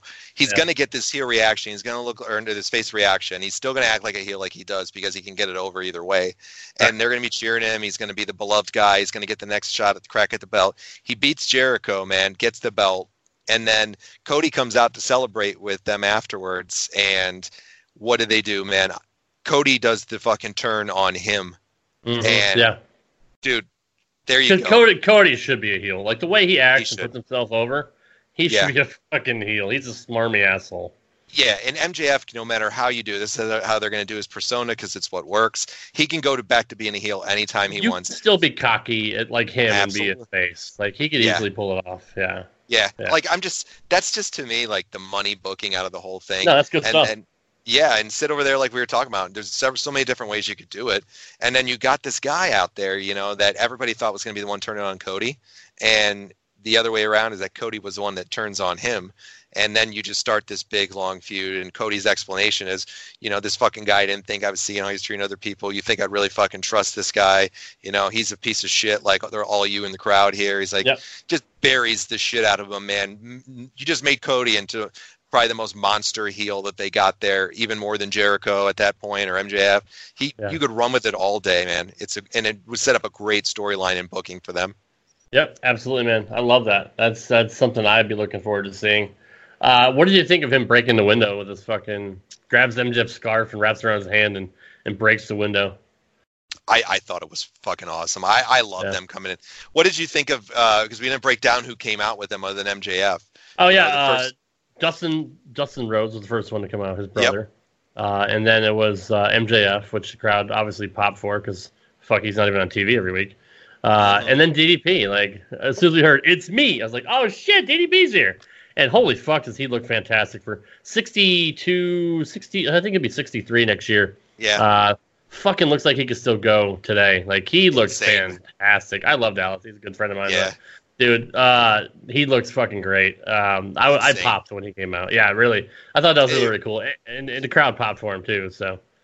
And I think he's going to get in a ring with them. I think they're going to do some type of match with these guys. Very well could, man. I know, like, he looks great, but, I mean, he still has a 63, 64-year-old wrestler body. Deep down, his joints hurt, man. So, I mean, but he'll be ice. He'll have the ice packs on his fucking knees and his ankles and all like he did back in the day, and he'll get ready for the match. I think he can take limited bumps and still get over in a match. Yeah, he needs to be showcased in a match where he is in a tag or something like that, because he's 63 years old, like you said. He's not going to be able to go like that. He hasn't been actively in the ring. He looks like he could. Holy fuck, man. He looks like he could. Yeah, like he's in the best shape of his entire life. Like, eating wise and workout wise with DDP yoga and all that. So. It was a great swerve, though, with to pull him out. Nobody would have ever seen that. I mean, I know he's walked him out, and they've, talked about the relationship. I mean, the common sense to it that it was going to be Hangman Page is what I thought. And then, I know. And then they pulled the thing with DDP, and I thought that was great, man. I really liked it. I can see 8-man tag, featuring these guys maybe one of these weeks. Yeah. That'd be cool. I mean, you want to spark a rating, man? Put DDP in a match. He doesn't do that ever. There's going to get some people over. There's no doubt. I hope they pay it off with something like that for one of the shows or later on down the road. They had a great brawl too. I thought it was really funny, fun to brawl, watching them go at it. Cody, the scarf to punch through the glass, them all just doing it. I thought it was a really, really good segment. Fighting out in the concession stand and the Dippin' Dots stand and all that. And then Jericho to pull the stuck his head in the Dippin' Dots, man. Was the great part. Great. Yeah. And like you said, the ticket at the end. I bought a ticket. I bought a ticket. Arrest him. He attacked a fan. Oh, that's so good. And then licks the ticket, sticks it to his forehead like Nash and Hall did when they first when they did that back in. That's why I thought that was a direct Nitro thing of them showing up in the crowd saying we got tickets and all that. Like, young wrestlers, if you want to watch on how to be a heel and you make it good, you need to go watch Chris Jericho. I mean, absolutely. That's You're right. Say what you want about his in-ring work lately and the way he looks, but no, he's still got it. Like, he's still mentally got it. Go fucking watch people if you want to. Young wrestlers want to learn how to do and be a heel. You got to watch him, man. And he plays the best chicken shit heel, and he did it just by doing it at the end there with the ticket thing, man. It was just, dude, I popped hardcore. I bought a ticket. Yeah, you texted me and you're like, this is fantastic. I said, yeah, this is definitely my best, my favorite part of anything they've done so far. It was very well done. What wasn't very well done was our next match. The Best Friends, Chuck Taylor and Trent Beretta with Orange Cassidy. So good to see him walk down the ring with them and go just sit down in the seat. Taking on the Young Bucks from the Elite, Matt and Nick Jackson.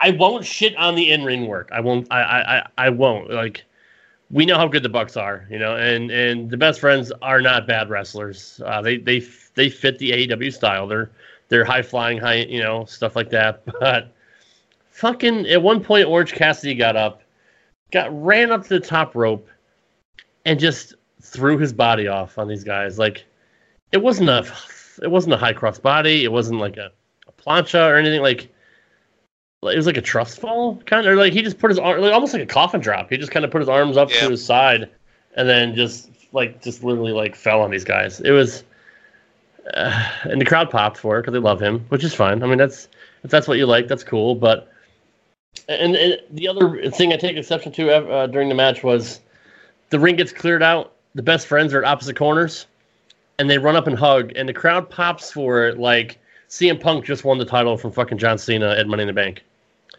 Really? How is this over? Maybe this shit just passed me by. Maybe I'm too old and I don't fucking understand it. Like, they walked up and hugged, and people were like losing their minds about how fucking great that was. Like, dude, I just can't defend parts of these things, like right here. They're indie darlings. Like you said, you love using that word. They're internet indie darlings. That's what they are. And I'm not hip to it, I guess. No, it's not. It's not just that, man. It's like, what do you see in this gimmick with Orange Cassidy, for one? I just got to say, it's fucking dumb. And I'm like... It's dull to me. Yeah. Somebody, they were on Twitter last night fucking bagging on people. We're going back and forth about Orange Cassidy. I saw that. And then, a lot of people fucking shit on it. And then you got your people that like it and stuff. You know who Orange Cassidy is one of his favorite wrestlers, from what I was told? Do you know who, who one of his favorite wrestlers is Orange Cassidy? Take one guess. One guess.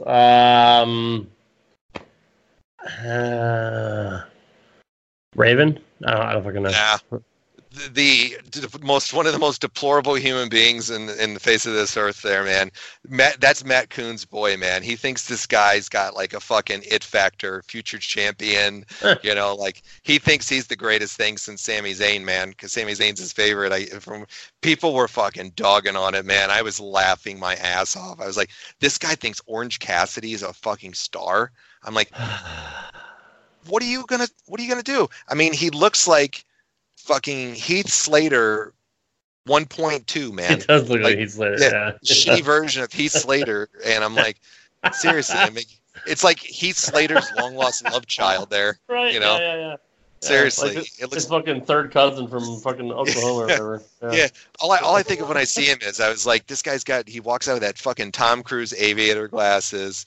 He's got the dumbest gimmick looking like clothes that he wears. He looks like a millennial fucktard when he comes out in a millennial fucking fucktard skinny jean gear. Yeah. And then he does that stuff, doesn't touch him. And it's like, this is why Jim Cornette goes or batshit crazy on some of the stuff when you see crap like this, because it makes no sense. And it just makes them look like they're just cheesy, matches that don't, that there's nothing to it. Do you really think Orange Cassidy's going to hop in there and go beat a fucking gargantuan giant or a champ? Yeah, come on. This guy sucks, man. Get it out of here. And the Best Friends is even worse. You got Doughboy and Beretta there hugging in the ring. Yeah. It's the greatest fucking thing that anybody's ever seen. Like, yeah. The Young Bucks get the win with the more bang for your buck, so thank God they won the match. After the match, Matt Jackson grabbed the microphone to say that the Young Bucks accept the challenge of Santana and Ortiz for AEW Full Gear. So that will be a feature match, no doubt. We then get a video package of Dr. Britt Baker, your favorite women's wrestler on the planet. Good video, actually. No, I can't say anything bad about it. Like, it was well produced. All their videos are great. And at least, they highlighted somebody that they're trying to make a star. She tells everybody that she is from Pittsburgh. She's back in her hometown, and she's excited to be here this week. And apparently they're calling it Britsburg. I get it. Pittsburgh, Brit. You get it? Britsburg. So it was wonderful. Yeah. So people even had Britsburg signs. So I can't believe those weren't fucking plants that they just handed out to somebody when they came in. But Britt Baker, Dr. Britt Baker, sorry, DDS, taking on. I can't even say it with a straight face. Can I take this one? Yeah, I can't. Yeah, okay. Go ahead. Yeah. Dr. Britt Baker from Britsburg is taking on Jamie Hayter. How do you spell that? Hatter. That's Hayter. Oh, sorry, did I miss that on there? I thought it was double T's in there. Hayter. Jamie. I can't say it. Jamie Hayter. I mean, hey, that could be her given name. We don't know. I mean, we'll have to do some research. We have a crack staff here at RTW that can look that up here, and we'll report back on it next week. But Jamie Hayter. What is Jamie Hayter? Who does she remind you of? Like, if she was a cross between two women, what would you say? I like doing this game. What would you call her? And I'll give you my opinion. If you know Jessica Havoc from, I think she's back in Impact now. She's got a unique look like Jessica Havoc. She's also a chubby version of Paige looking too. Yeah, that's exactly right. I was going to say a chubby Paige and somebody else. Yeah, she looks like a chubby Paige, like just a really bad ripoff, chubby version of Paige. And when I saw them like doing it with her, I'm like, who the fuck is this? Yeah, and I haven't seen her yet. I was like, Second off is you're really naming her Jamie Hayter? And I'm like, you couldn't come up with something better than that? I'm like, for fuck's sake, man. I can't say it without laughing. If she did the crybaby thing one more time to the crowd and during the match. Right. Did she pander or what, dude? Like, holy my God. fuck. That was all she could do because she didn't know how else to paint her because she sucks. She's sitting over there doing that boohoo cry thing with her hands. I think I sent you a message in there and said something like, I said, if she does this shit one more time, I'm going to fucking off myself. You did. Something like that. You did, yeah. Oh, she did the whole crybaby thing and like the putting her hand up to her ear like, what? Come on, what do you got? And she, I'm not going to say she's a bad wrestler. She's still better than Britt Baker. Britt Baker is fucking horrible. Like, again, you think Shafir and Duke are bad. Britt Baker is on that level of being a horrible in-ring worker. She is gorgeous, like 100% knockout. Yep. I am deathly afraid of the dentist. That's one of my big fears.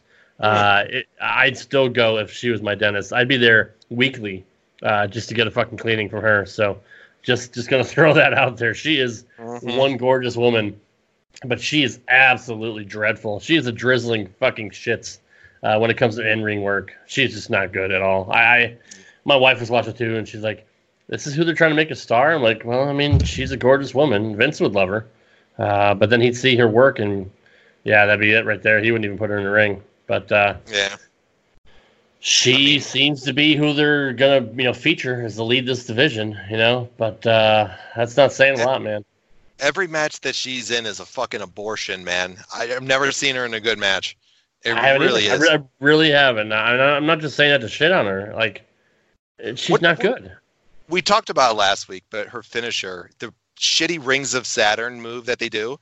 And then sticks their fingers in the mouth like a mandible claw kind of thing. Like, if somebody's sticking their fingers in your mouth like that and your body's getting contorted and they're trying to hurt you, let's take it from logic here, and they stick their fingers in your mouth, what are you going to do?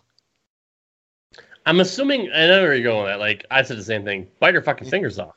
Bite her fucking fingers. But I'm guessing it's so paralyzing that you can't, like, it's called lockjaw. Like, you can't, like, because she's a dentist, she knows how the mouth works. Apparently, it's a nerve hold, like the mandible claw, and you can't do anything about it. So, I mean, you could say the same thing about Mick Foley, but apparently when you get your fingers under the tongue like that or whatever, like, you're paralyzed. So, your mouth is your mouth is locked up. I don't know. I mean, that's all ridiculous. I go with. But I would try to bite down, man.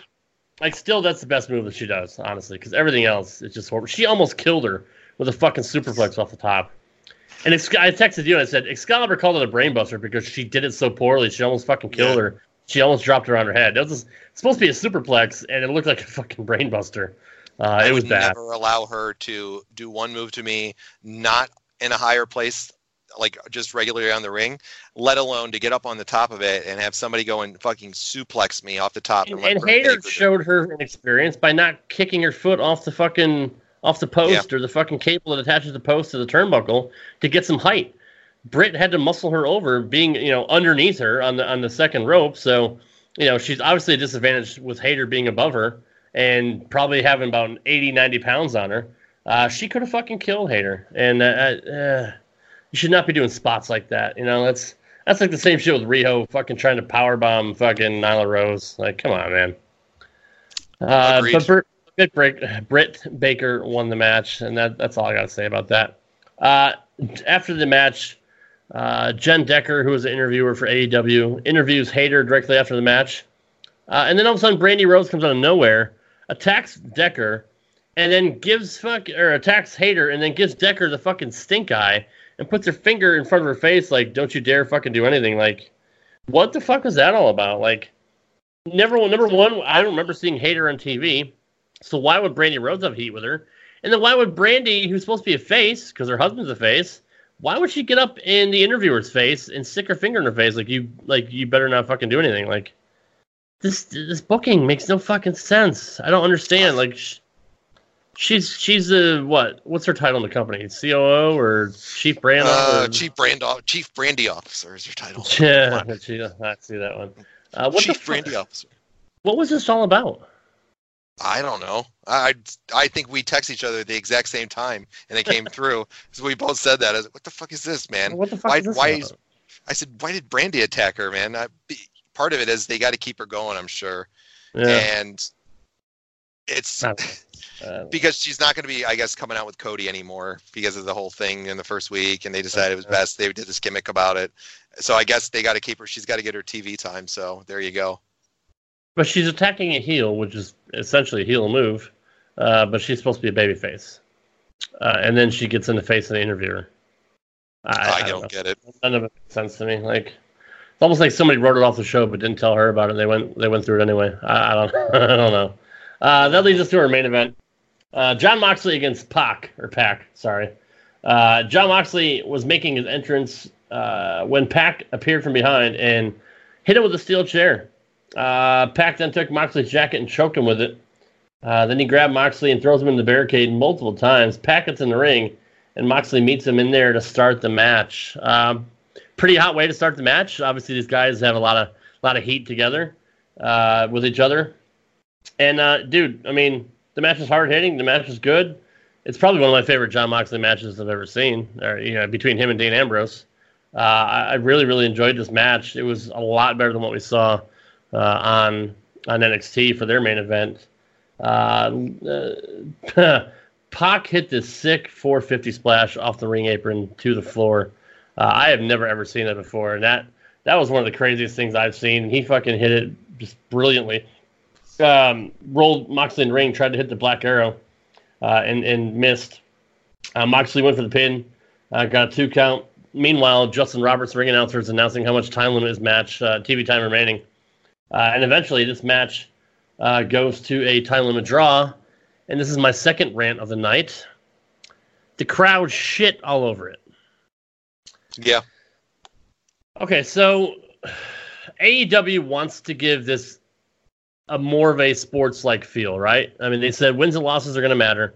They obviously show everyone's record on the screen on their nameplate when they come out to the ring. So, we're programmed in AEW lore, at least, to know that every match should count, man. Every match means something because we're keeping track of your score and keeping track of your record, and it's going to determine whether you get title shots or not. We're going to have eventually I want to see them roll out like divisions with records or whatever, or a top 10 for each title or whatever, you know what I mean? Like stuff like that.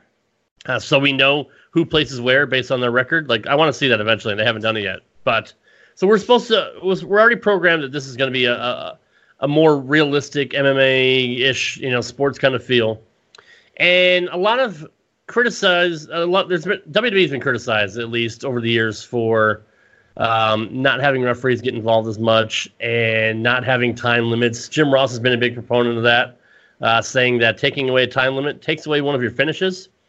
And by putting time limits back in, it gives you that finish like this that you could use, and it adds some intrigue to the match, because you know what? Maybe somebody could sneak out a pin before the time limit goes off, and the crowd will uproar over that. But, dude, so how can you criticize somebody for saying, oh, they need to bring time limits back, blah, blah, blah, blah? They do that.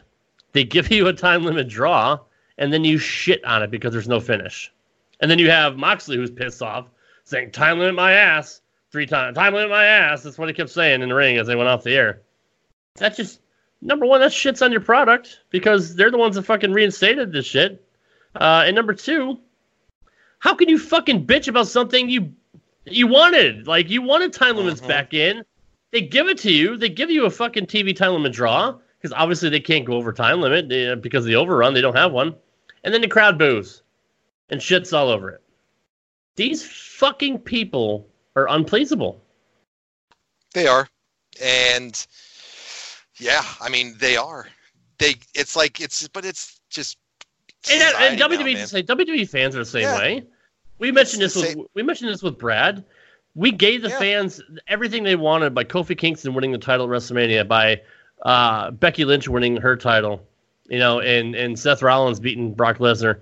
They gave everybody everything they wanted, and they still found something to bitch about. They still shit on the fucking product.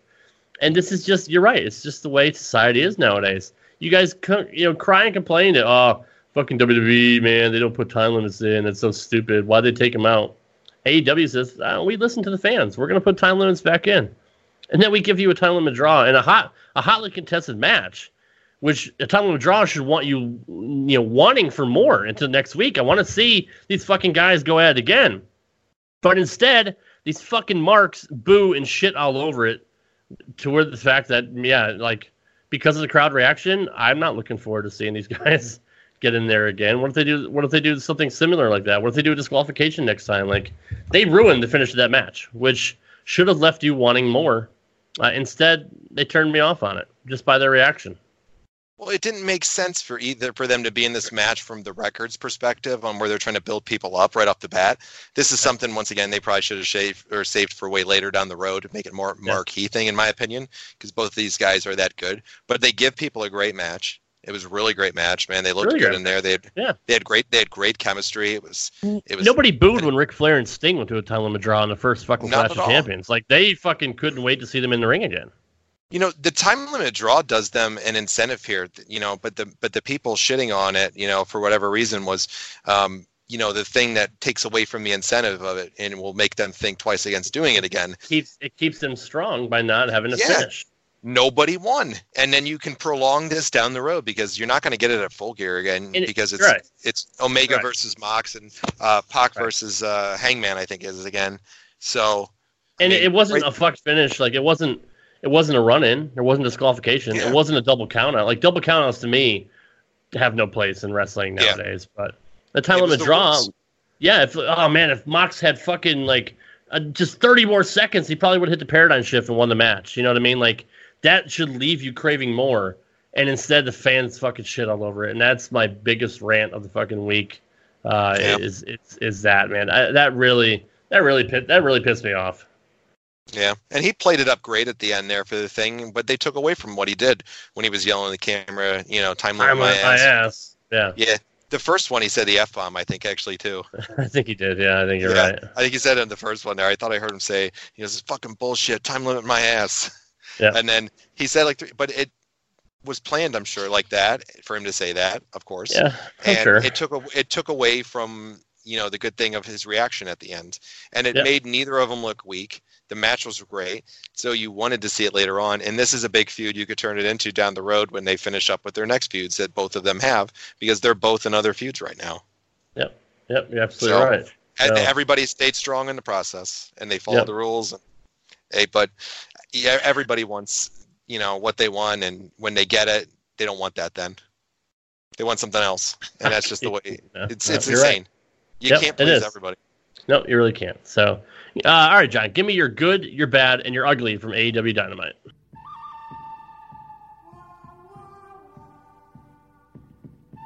Oh, the good was the opening match there with the Lucha Bros and Private Party. Yeah. I mean, we talked about it a lot. It just so darn good, man. If anybody hasn't seen it, you want to go check it out. It's 20 minutes of your time that you'll be glad you watched if you're a wrestling fan. These guys are just fucking tremendous, both of them. It was a tremendous match, great crowd, reaction to it. It was just awesome. The bad, I got to say for the bad, I'll say with probably Janela. Just him coming out there and it just doesn't fucking work for me, and it just looks silly. Like, just Janela's the bad to me. The ugly is anything that has to do with their female division. Again, that match that those two had, and then the Brandy Rhodes run in for no reason on Jessica Hayter or Jamie Hayter. I caught myself that time. Jamie Hayter there, and nobody fucking understands why. And it's like, okay, thank you. What now? What's next? Nothing? Okay, there you go. Yeah, that's my ugly. I'm going to go a little different route. My good is Chris Jericho. Just old school, like you said, chicken shit heel Chris Jericho. Played it to the fucking hilt, man. Like, he is, character-wise, absolutely on top of his game. So he is my good. My bad is the fucking... I already tore down George Janela. I can't even include him in this because I already made my thoughts known about that. The bad for me is the fucking Best Friends and Orange Cassidy. I just don't get it. To me, it does nothing for me at all. And my ugly is going to be a little bit of a swerve. It's going to be the AEW fans right now. The fact that they fucking cheer everything, even when it sucks, they got fucking mom goggles on. Like, they can't see what's bad about this product. And while there's a lot of good about AEW right now, there's still a lot of bad and a lot of stuff they need to work on.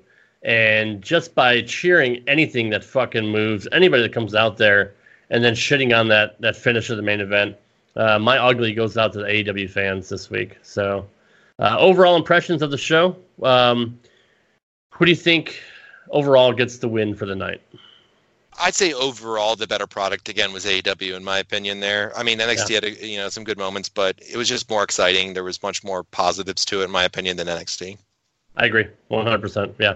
As much as I did enjoy NXT, I thought AEW and a lot of it has to, I will give them some credit. A lot of that has to do with the crowd, because either way, even if they are cheering fucking everything, they're a hot crowd. And everywhere they've gone so far has been a hot crowd. So AEW to me still has a big time feel to it, just presentation wise. But I really enjoyed the opening match. I really enjoyed the Jericho stuff, and I really, really, really liked the main event. So I will say AEW was a better show. Let's get into the ratings right here as we wrap it up. One thing I do want to mention: Monday Night Raw was up 70,000 this week. 70,000 from last week. So that's encouraging for them comparing to last week, was fucking horrible. Whereas SmackDown still continues to trend downward. They lost about 400,000 people last week. It went from a 2.8 to a 2.4. NXT and USA was 712,000 last week, and this week they're down to 698. So not as big as a drop as in weeks past, which is slightly encouraging if you're Triple H. They lost, my math fucking sucks, 7,000 fans? 14,000. Sorry, double 7. 14,000 fans, whereas AEW finally dropped under the million mark. Last week was a 1.014 million, and this week was 963,000 viewers for a total loss of 40,000. 40,000 fans. So that's disturbing. And while they can still tout victories, which I'm sure they are, they have to paint it some way. They have won the first 4 weeks. That's very disturbing that they've lost. They went from 1.4 on their debut to under a million and 963 That's got to be kind of alarming if you're TNT. I'm sure they're still happy with it because it probably beats any other show that they would have put in its time slot. But still, to me, I mean, I guess I'd be more upset if I was AEW. We called it, obviously, months ago because, we're smart and we study trends and analytics and patterns and all that. And, you were the first one to mention it. We both agree their base, when it's all said and done, will probably be like 700,000 to 900,000, roughly. Yeah. I think it's going to be even lower than that, man. I mean, my original ones, my original ones I thought was going to be about 350 to 5, as if you remember. That's kind of where I saw it as at first. I think the 350 to 5 range. That's Impact number right there. Yeah. Yeah, Impact would be dying to get 350,000 people, man. Yeah, right. They'd be fucking jumping over through fucking fiery hoops, man, and giving free fucking contracts out to everybody with a raise for that. Which is funny, but when Dixie and Jeff were there, they were getting about 1.1 a week. So they were getting right around $1 million. And that just shows you how much, say what you want about Dixie Carter and Jeff Jarrett, at least they were bringing people in. Not to say that the product is bad now, but Impact just had a really nasty, taste in their mouths for a long time. But for AEW to drop under $1 million should be kind of alarming to them, even though we kind of saw it coming. And maybe it's just an anomaly. Maybe they'll go back up next week. I mean, it was a pretty hot ending, so it's pretty hot between Cody and Jericho. But they're going to level out probably. I think you're going to see NXT level out around 600. Maybe 550 that they're going to level out at. And I think for the time being, and this is going to take probably a couple months for them to get there, I think, AEW is maybe going to level out in the 6 to 650 range probably. And that's where I kind of see them leveling out at now, kind of seeing it. Originally thought 350 to 5. I think about 650-ish is where they're going to level off. I think it's going to take about 3 months to get down to there. But I think it could happen sooner rather than later that it gets to that number.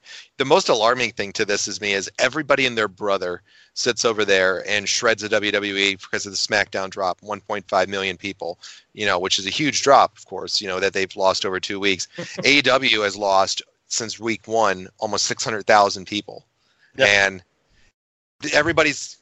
Bischoff gets whacked for $1 million. And, and I'm sure $1 million and other things that was in there too. But, there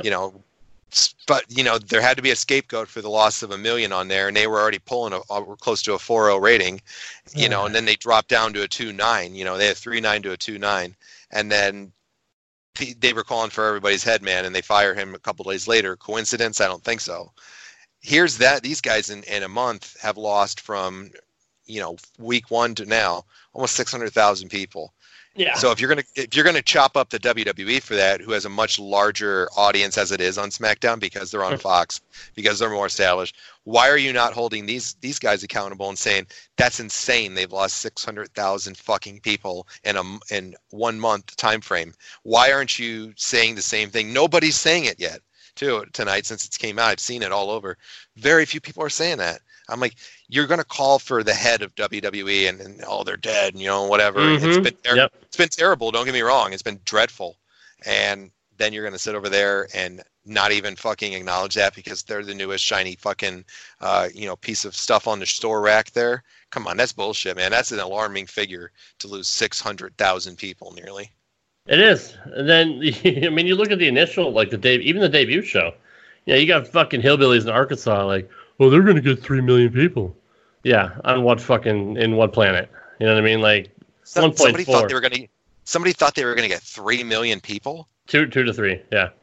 Yeah, what? Yeah, no. No, it's, yeah. Yep. God. That's fucked. Yeah. Whoever fucking said that, man, has to be a really slow individual because, there's no fucking way anybody would have ever thought that, man. Raw can't draw 2.5. It's slow as a turtle. I'm just saying. So yeah, man. So I'm picking up. The fact that they're 9, the fact finally got it to it. The fact that they're 963,000 viewers now, and trending downward every single week. Yeah, man. I'm not gonna say light the shit on fire and do something to fucking change things around, but it's not really the TV product that's bad. No. I mean. It's a good show. I mean, primarily there's things that we pick apart. There's some really, really bad stuff, but there's a lot of good about AEW and Dynamite. But the fact it's just not translating to viewership shows you that they are indeed, like we said they are, and NXT as well, they are a very small niche market. And people have been touting takeovers and all, and trust me, there's never been a bad takeover. I have absolutely loved every single one of them, but even still, as great as they've been, NXT is a fucking niche market. They're not going to ever get to the heights. They could be a third brand all they want. They're never going to reach the heights of Raw or SmackDown. It's just not going to happen. It's a different style of wrestling, and it's produced differently. And while I think it's a better product overall, it's just it doesn't acclimate with some of the older wrestling fans that aren't used to that high flying, high impact kind of fast paced wrestling. Hold on one second, buddy. Yeah. What are you doing? You said you're going to bed? Give me a kiss. Say it to Rob. Hey. Hey. Sorry, buddy. No, with AEW, it comes across to people, like when they listen to shows, is that everybody's focusing on the negative, because negative gets way more attention and analyzing things than it does for the positive sometimes. I mean, you got Russo, you got Cornette. I mean, yeah, they're always going to tear it down. I mean, they're old school guys. I mean, I totally get that. My point of it is, though, is like we're not just dogging on it because we don't like it, because we're saying we do like a lot of things about the show. No, we call what we see. You know, we call bullshit on what we see, and we like the things that we like, and we pick on NXT just as much as we picked on AEW. Yeah, everybody, when we analyze that. That's what I want to make sure to people they think, so if we have a lot of AEW fans that are out there listening, think we're dogging on it. Man, we're putting it over the moon on a lot of things, but we're also focusing on the crap things they're doing like we would on anything, because that's the purpose of a wrestling podcast, is to go over it. There's a lot of positives to it. There's also a lot of negatives and glaring weaknesses. Right, but this has been my favorite, edition of Dynamite so far, based on everything that I saw. So, I mean, I'm giving them credit this week and putting them over NXT again. So, yeah, I mean, for as much as as many bad things I say about it, but you listen to some of our people that listen to the show, like Punich and all that, like he pretty much agrees with our assessment of everything, and he's pretty open-minded when it comes to, I would say he's a fan of some of the newer wrestling and all that. So, we haven't had any negative comments about this show, so there aren't any AEW marks that have fucking trashed us for what we have to say. I think we put things well enough and give up enough rationale behind it to where we thought it was good or we thought it was bad, and so far nobody has really disagreed with us. So, you got to give us credit for that at least. Yeah, and it's like, because we're getting so many new listeners every week now that are coming over and listening from different reasons and stuff. So it's like they're coming over in droves. Yeah. Yeah, and we want people to like understand that if you're listening to this for the first time, like when we're breaking this shit down, we're just going to give an honest assessment on it, and it doesn't mean we don't like either of them, because we like it way more. We're fans. That's why we do this, and we're very fair critics to everybody. Like, we're not just knocking one to the other. So yeah, I mean, if you listen to our Raw review this week, I mean, there's some shit that we tore down and took exception with too. So I mean, and same way with Dean and I on SmackDown. So they're the most exciting shows, these two, every week compared to the other two. The other ones that are out there that we're seeing. And I don't watch Impact, so I can't make a comment on that. I heard they pull out some great stuff and whatever it is, but they do. And NWA Power is like the golden child right now. A lot of people, no one has a bad thing to say about that, even though they're only getting about 400,000 views. So, well, here's something for you that I found out today, and what's that? I don't know if a lot of people know this yet, but I'm sure it'll come out probably later on today or tomorrow. But apparently Tessa Blanchard's contract's coming to an end when we look for females. Now, yeah, so apparently it's coming very shortly, and I don't know if it's made the rounds yet, but I'm sure it's going to within the next day or so. So take a check out and read the articles on it and stuff. I just heard some back-ended knowledge on it. Yeah. But apparently her contract's coming up very shortly, and she's not going to be re-signing with them. No kidding. Yeah, so that's the rumor in the street. I've heard that. So collaborate the story later on, probably tomorrow, I bet, folks, or later on tonight. But I just found it out earlier today. I'll just say that she's going to be leaving. That's a signing that they need to fight over. Yeah, I mean, how much money are the McMahons or the Khans going to throw out at her? They're going to need to throw out a fucking lot, because they didn't sign her to a contract the first time, man.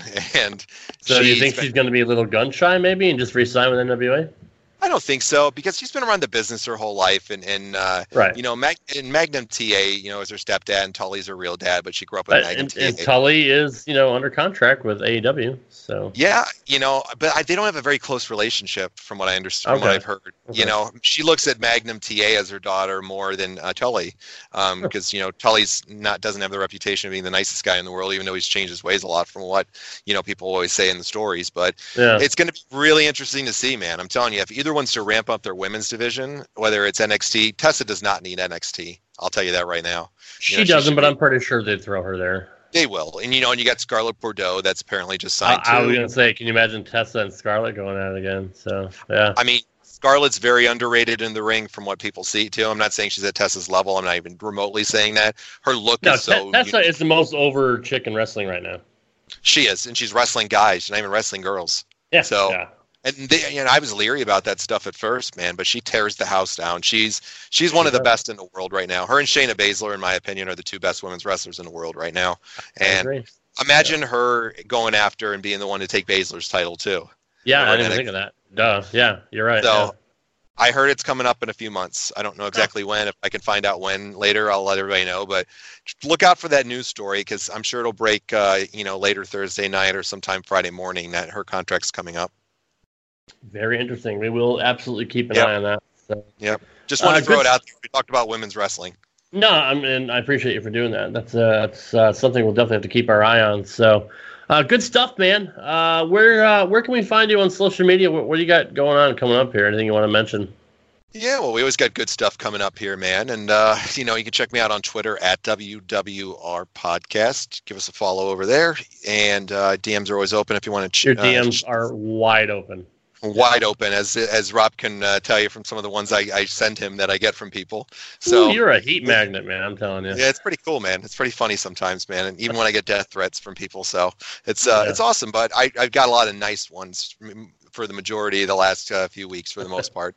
So DMs are always open, and we're always interactive and want to shoot the shit and talk and you know, interact with everybody. And you know, we're just fun fans too, and we have a good time. So go check out their Reality Check Podcast Network on Twitter on Instagram, and then we're dropping shows on Wrestling with Reality every Monday, which is our motivational show. We had a great message this week about doing what you're meant to do in life, not what you have to do. So got a lot of great feedback from people on it. It's a really good message. I hope you guys enjoy it and go check it out. And I do those every Monday. And then every other Wednesday, we are doing an alternate show over there. We got some cool stuff in the works there for everybody. So it's going to parlay into another completely separate thing. But we do alternate episodes every other Wednesday. You know, we'll put an extra one in there. And then Friday's Tackling Reality. Sunday is our version of our flagship that we do, where we get me, Rob, Dean, sometimes some special guests come on, and we kick back, chop it up, have some fun. So it's a really good time, man. We got our great deal over with our friends at Megaphone, which is one of the largest podcasting hosts in the world, and they extend us a great offer. It's not going to change anything for how you guys get our product. It's still going to be out. Nothing's changing. What it means is it's going to distribute us to way more people because of their reach and their team and what they're going to be able to do for us. And it's going to be a lot of fun, which is going to be able to make it so we give you guys even more good stuff, because then, you know, when you're pulling in those extra bucks, man, you can put it right back into your product. And that's what Rob and I will always do on the shows on the network here. So we thank Megaphone a ton for that. And next week we'll announce a couple of new shows that we're going to have coming up in November. So we'll drop that next week. Now, I'm an old school guy. I'm kind of old. You know, I'm in my 40s. If I wanted to use an antiquated system like email, how could I email you, John? It is, if you want to go email me, you can just go to Gmail. It is wwrpodcast.com@gmail.com. And my emails are always open too.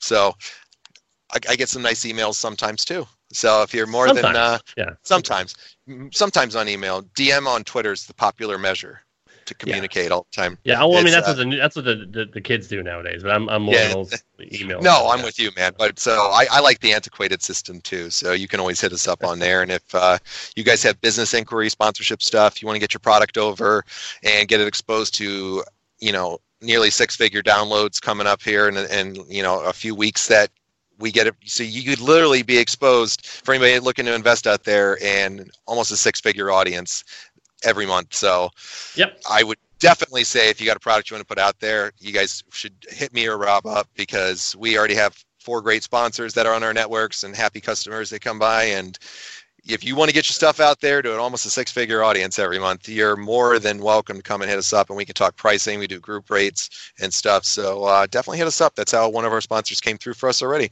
by listening to the show and doing that. So come on down, guys. Talk. We're anything in life is negotiable for the right things, and we can really help your brands and your businesses too. And email's the best way to do that for me. wwrpodcast.com@gmail.com. And don't listen to the trolls on fucking Twitter that have no clue about what our business is doing. So just want to throw that out there as well. Oh my God, I know. These they couldn't be farther from the truth. Megaphone, you can't just grab a microphone and pick a plan and sign up with Megaphone. It was an invite only. So I just want to throw that out there. We don't pay for our downloads either. I don't even know how I would even pay for a fucking download. But I'm so sick of hearing that shit, man. Especially with the fucking IBA requirement systems that we go through for analytics. It fucking measures that stuff. That's why social media, I always say it here, man, and I don't want to give these morons the time of day, because that's exactly what they are, and I'm trying to turn the other cheek in life on some of these people.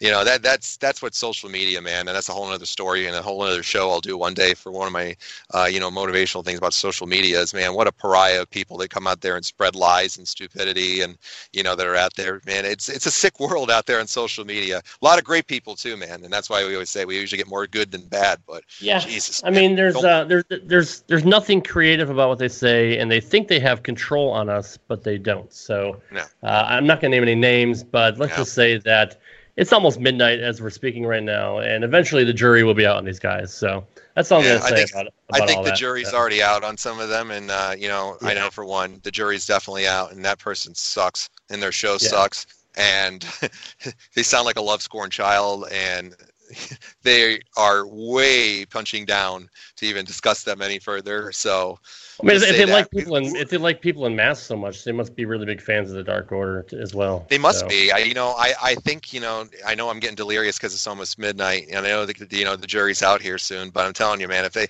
like mass things so much, maybe they had a starring role or some credits out there in Pulp Fiction, with the Kemp scene. I don't know. Oh, good call. That's a good call. Yeah.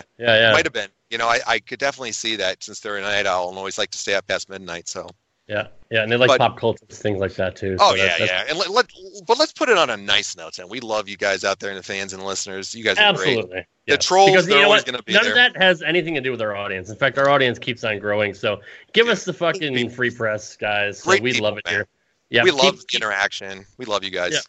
Yep, that's right. So, anyways, and if you're a troll, keep listening, because you're going to. We already know you are.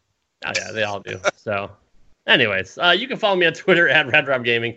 Follow my Twitch channel, twitch.tv/RadRobGaming. I am a video game streamer, and I also create video game content on YouTube. Just check out RadRobGaming on YouTube. If you want to tweet our show, it's at RadTurtlesPod. Send us an email at radturtleswrestling@gmail.com. Check out our Facebook page. It's facebook.com/RadTurtlesWrestling. We also have a Twitch channel. We will be going live after every NXT takeover and every WWE pay-per-view. It is twitch.tv/RadTurtlesWrestling. We will have our post-game wrap-up show coming up here. We haven't decided on the day yet, as Crown Jewel is a week from this Thursday as we're taping.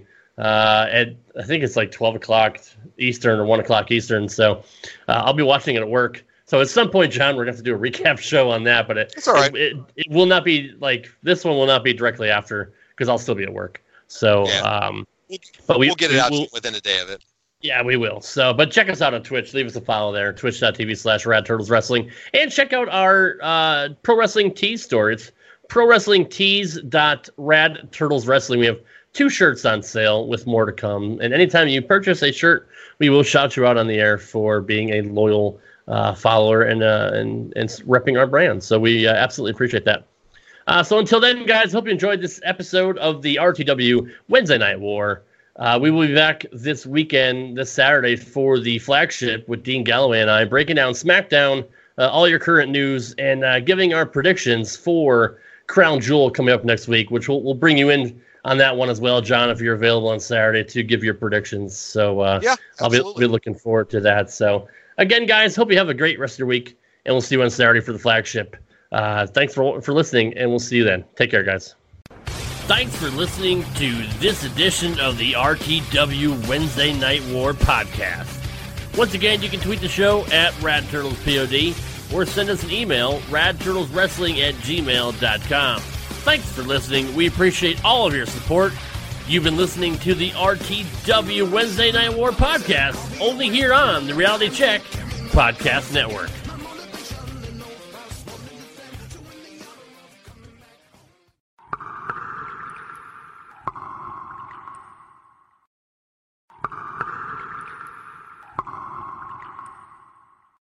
Hey everyone, this is Stan Wangler from Just Thinking. Stop on by this week and listen to some of the great podcasts we have lined up for you.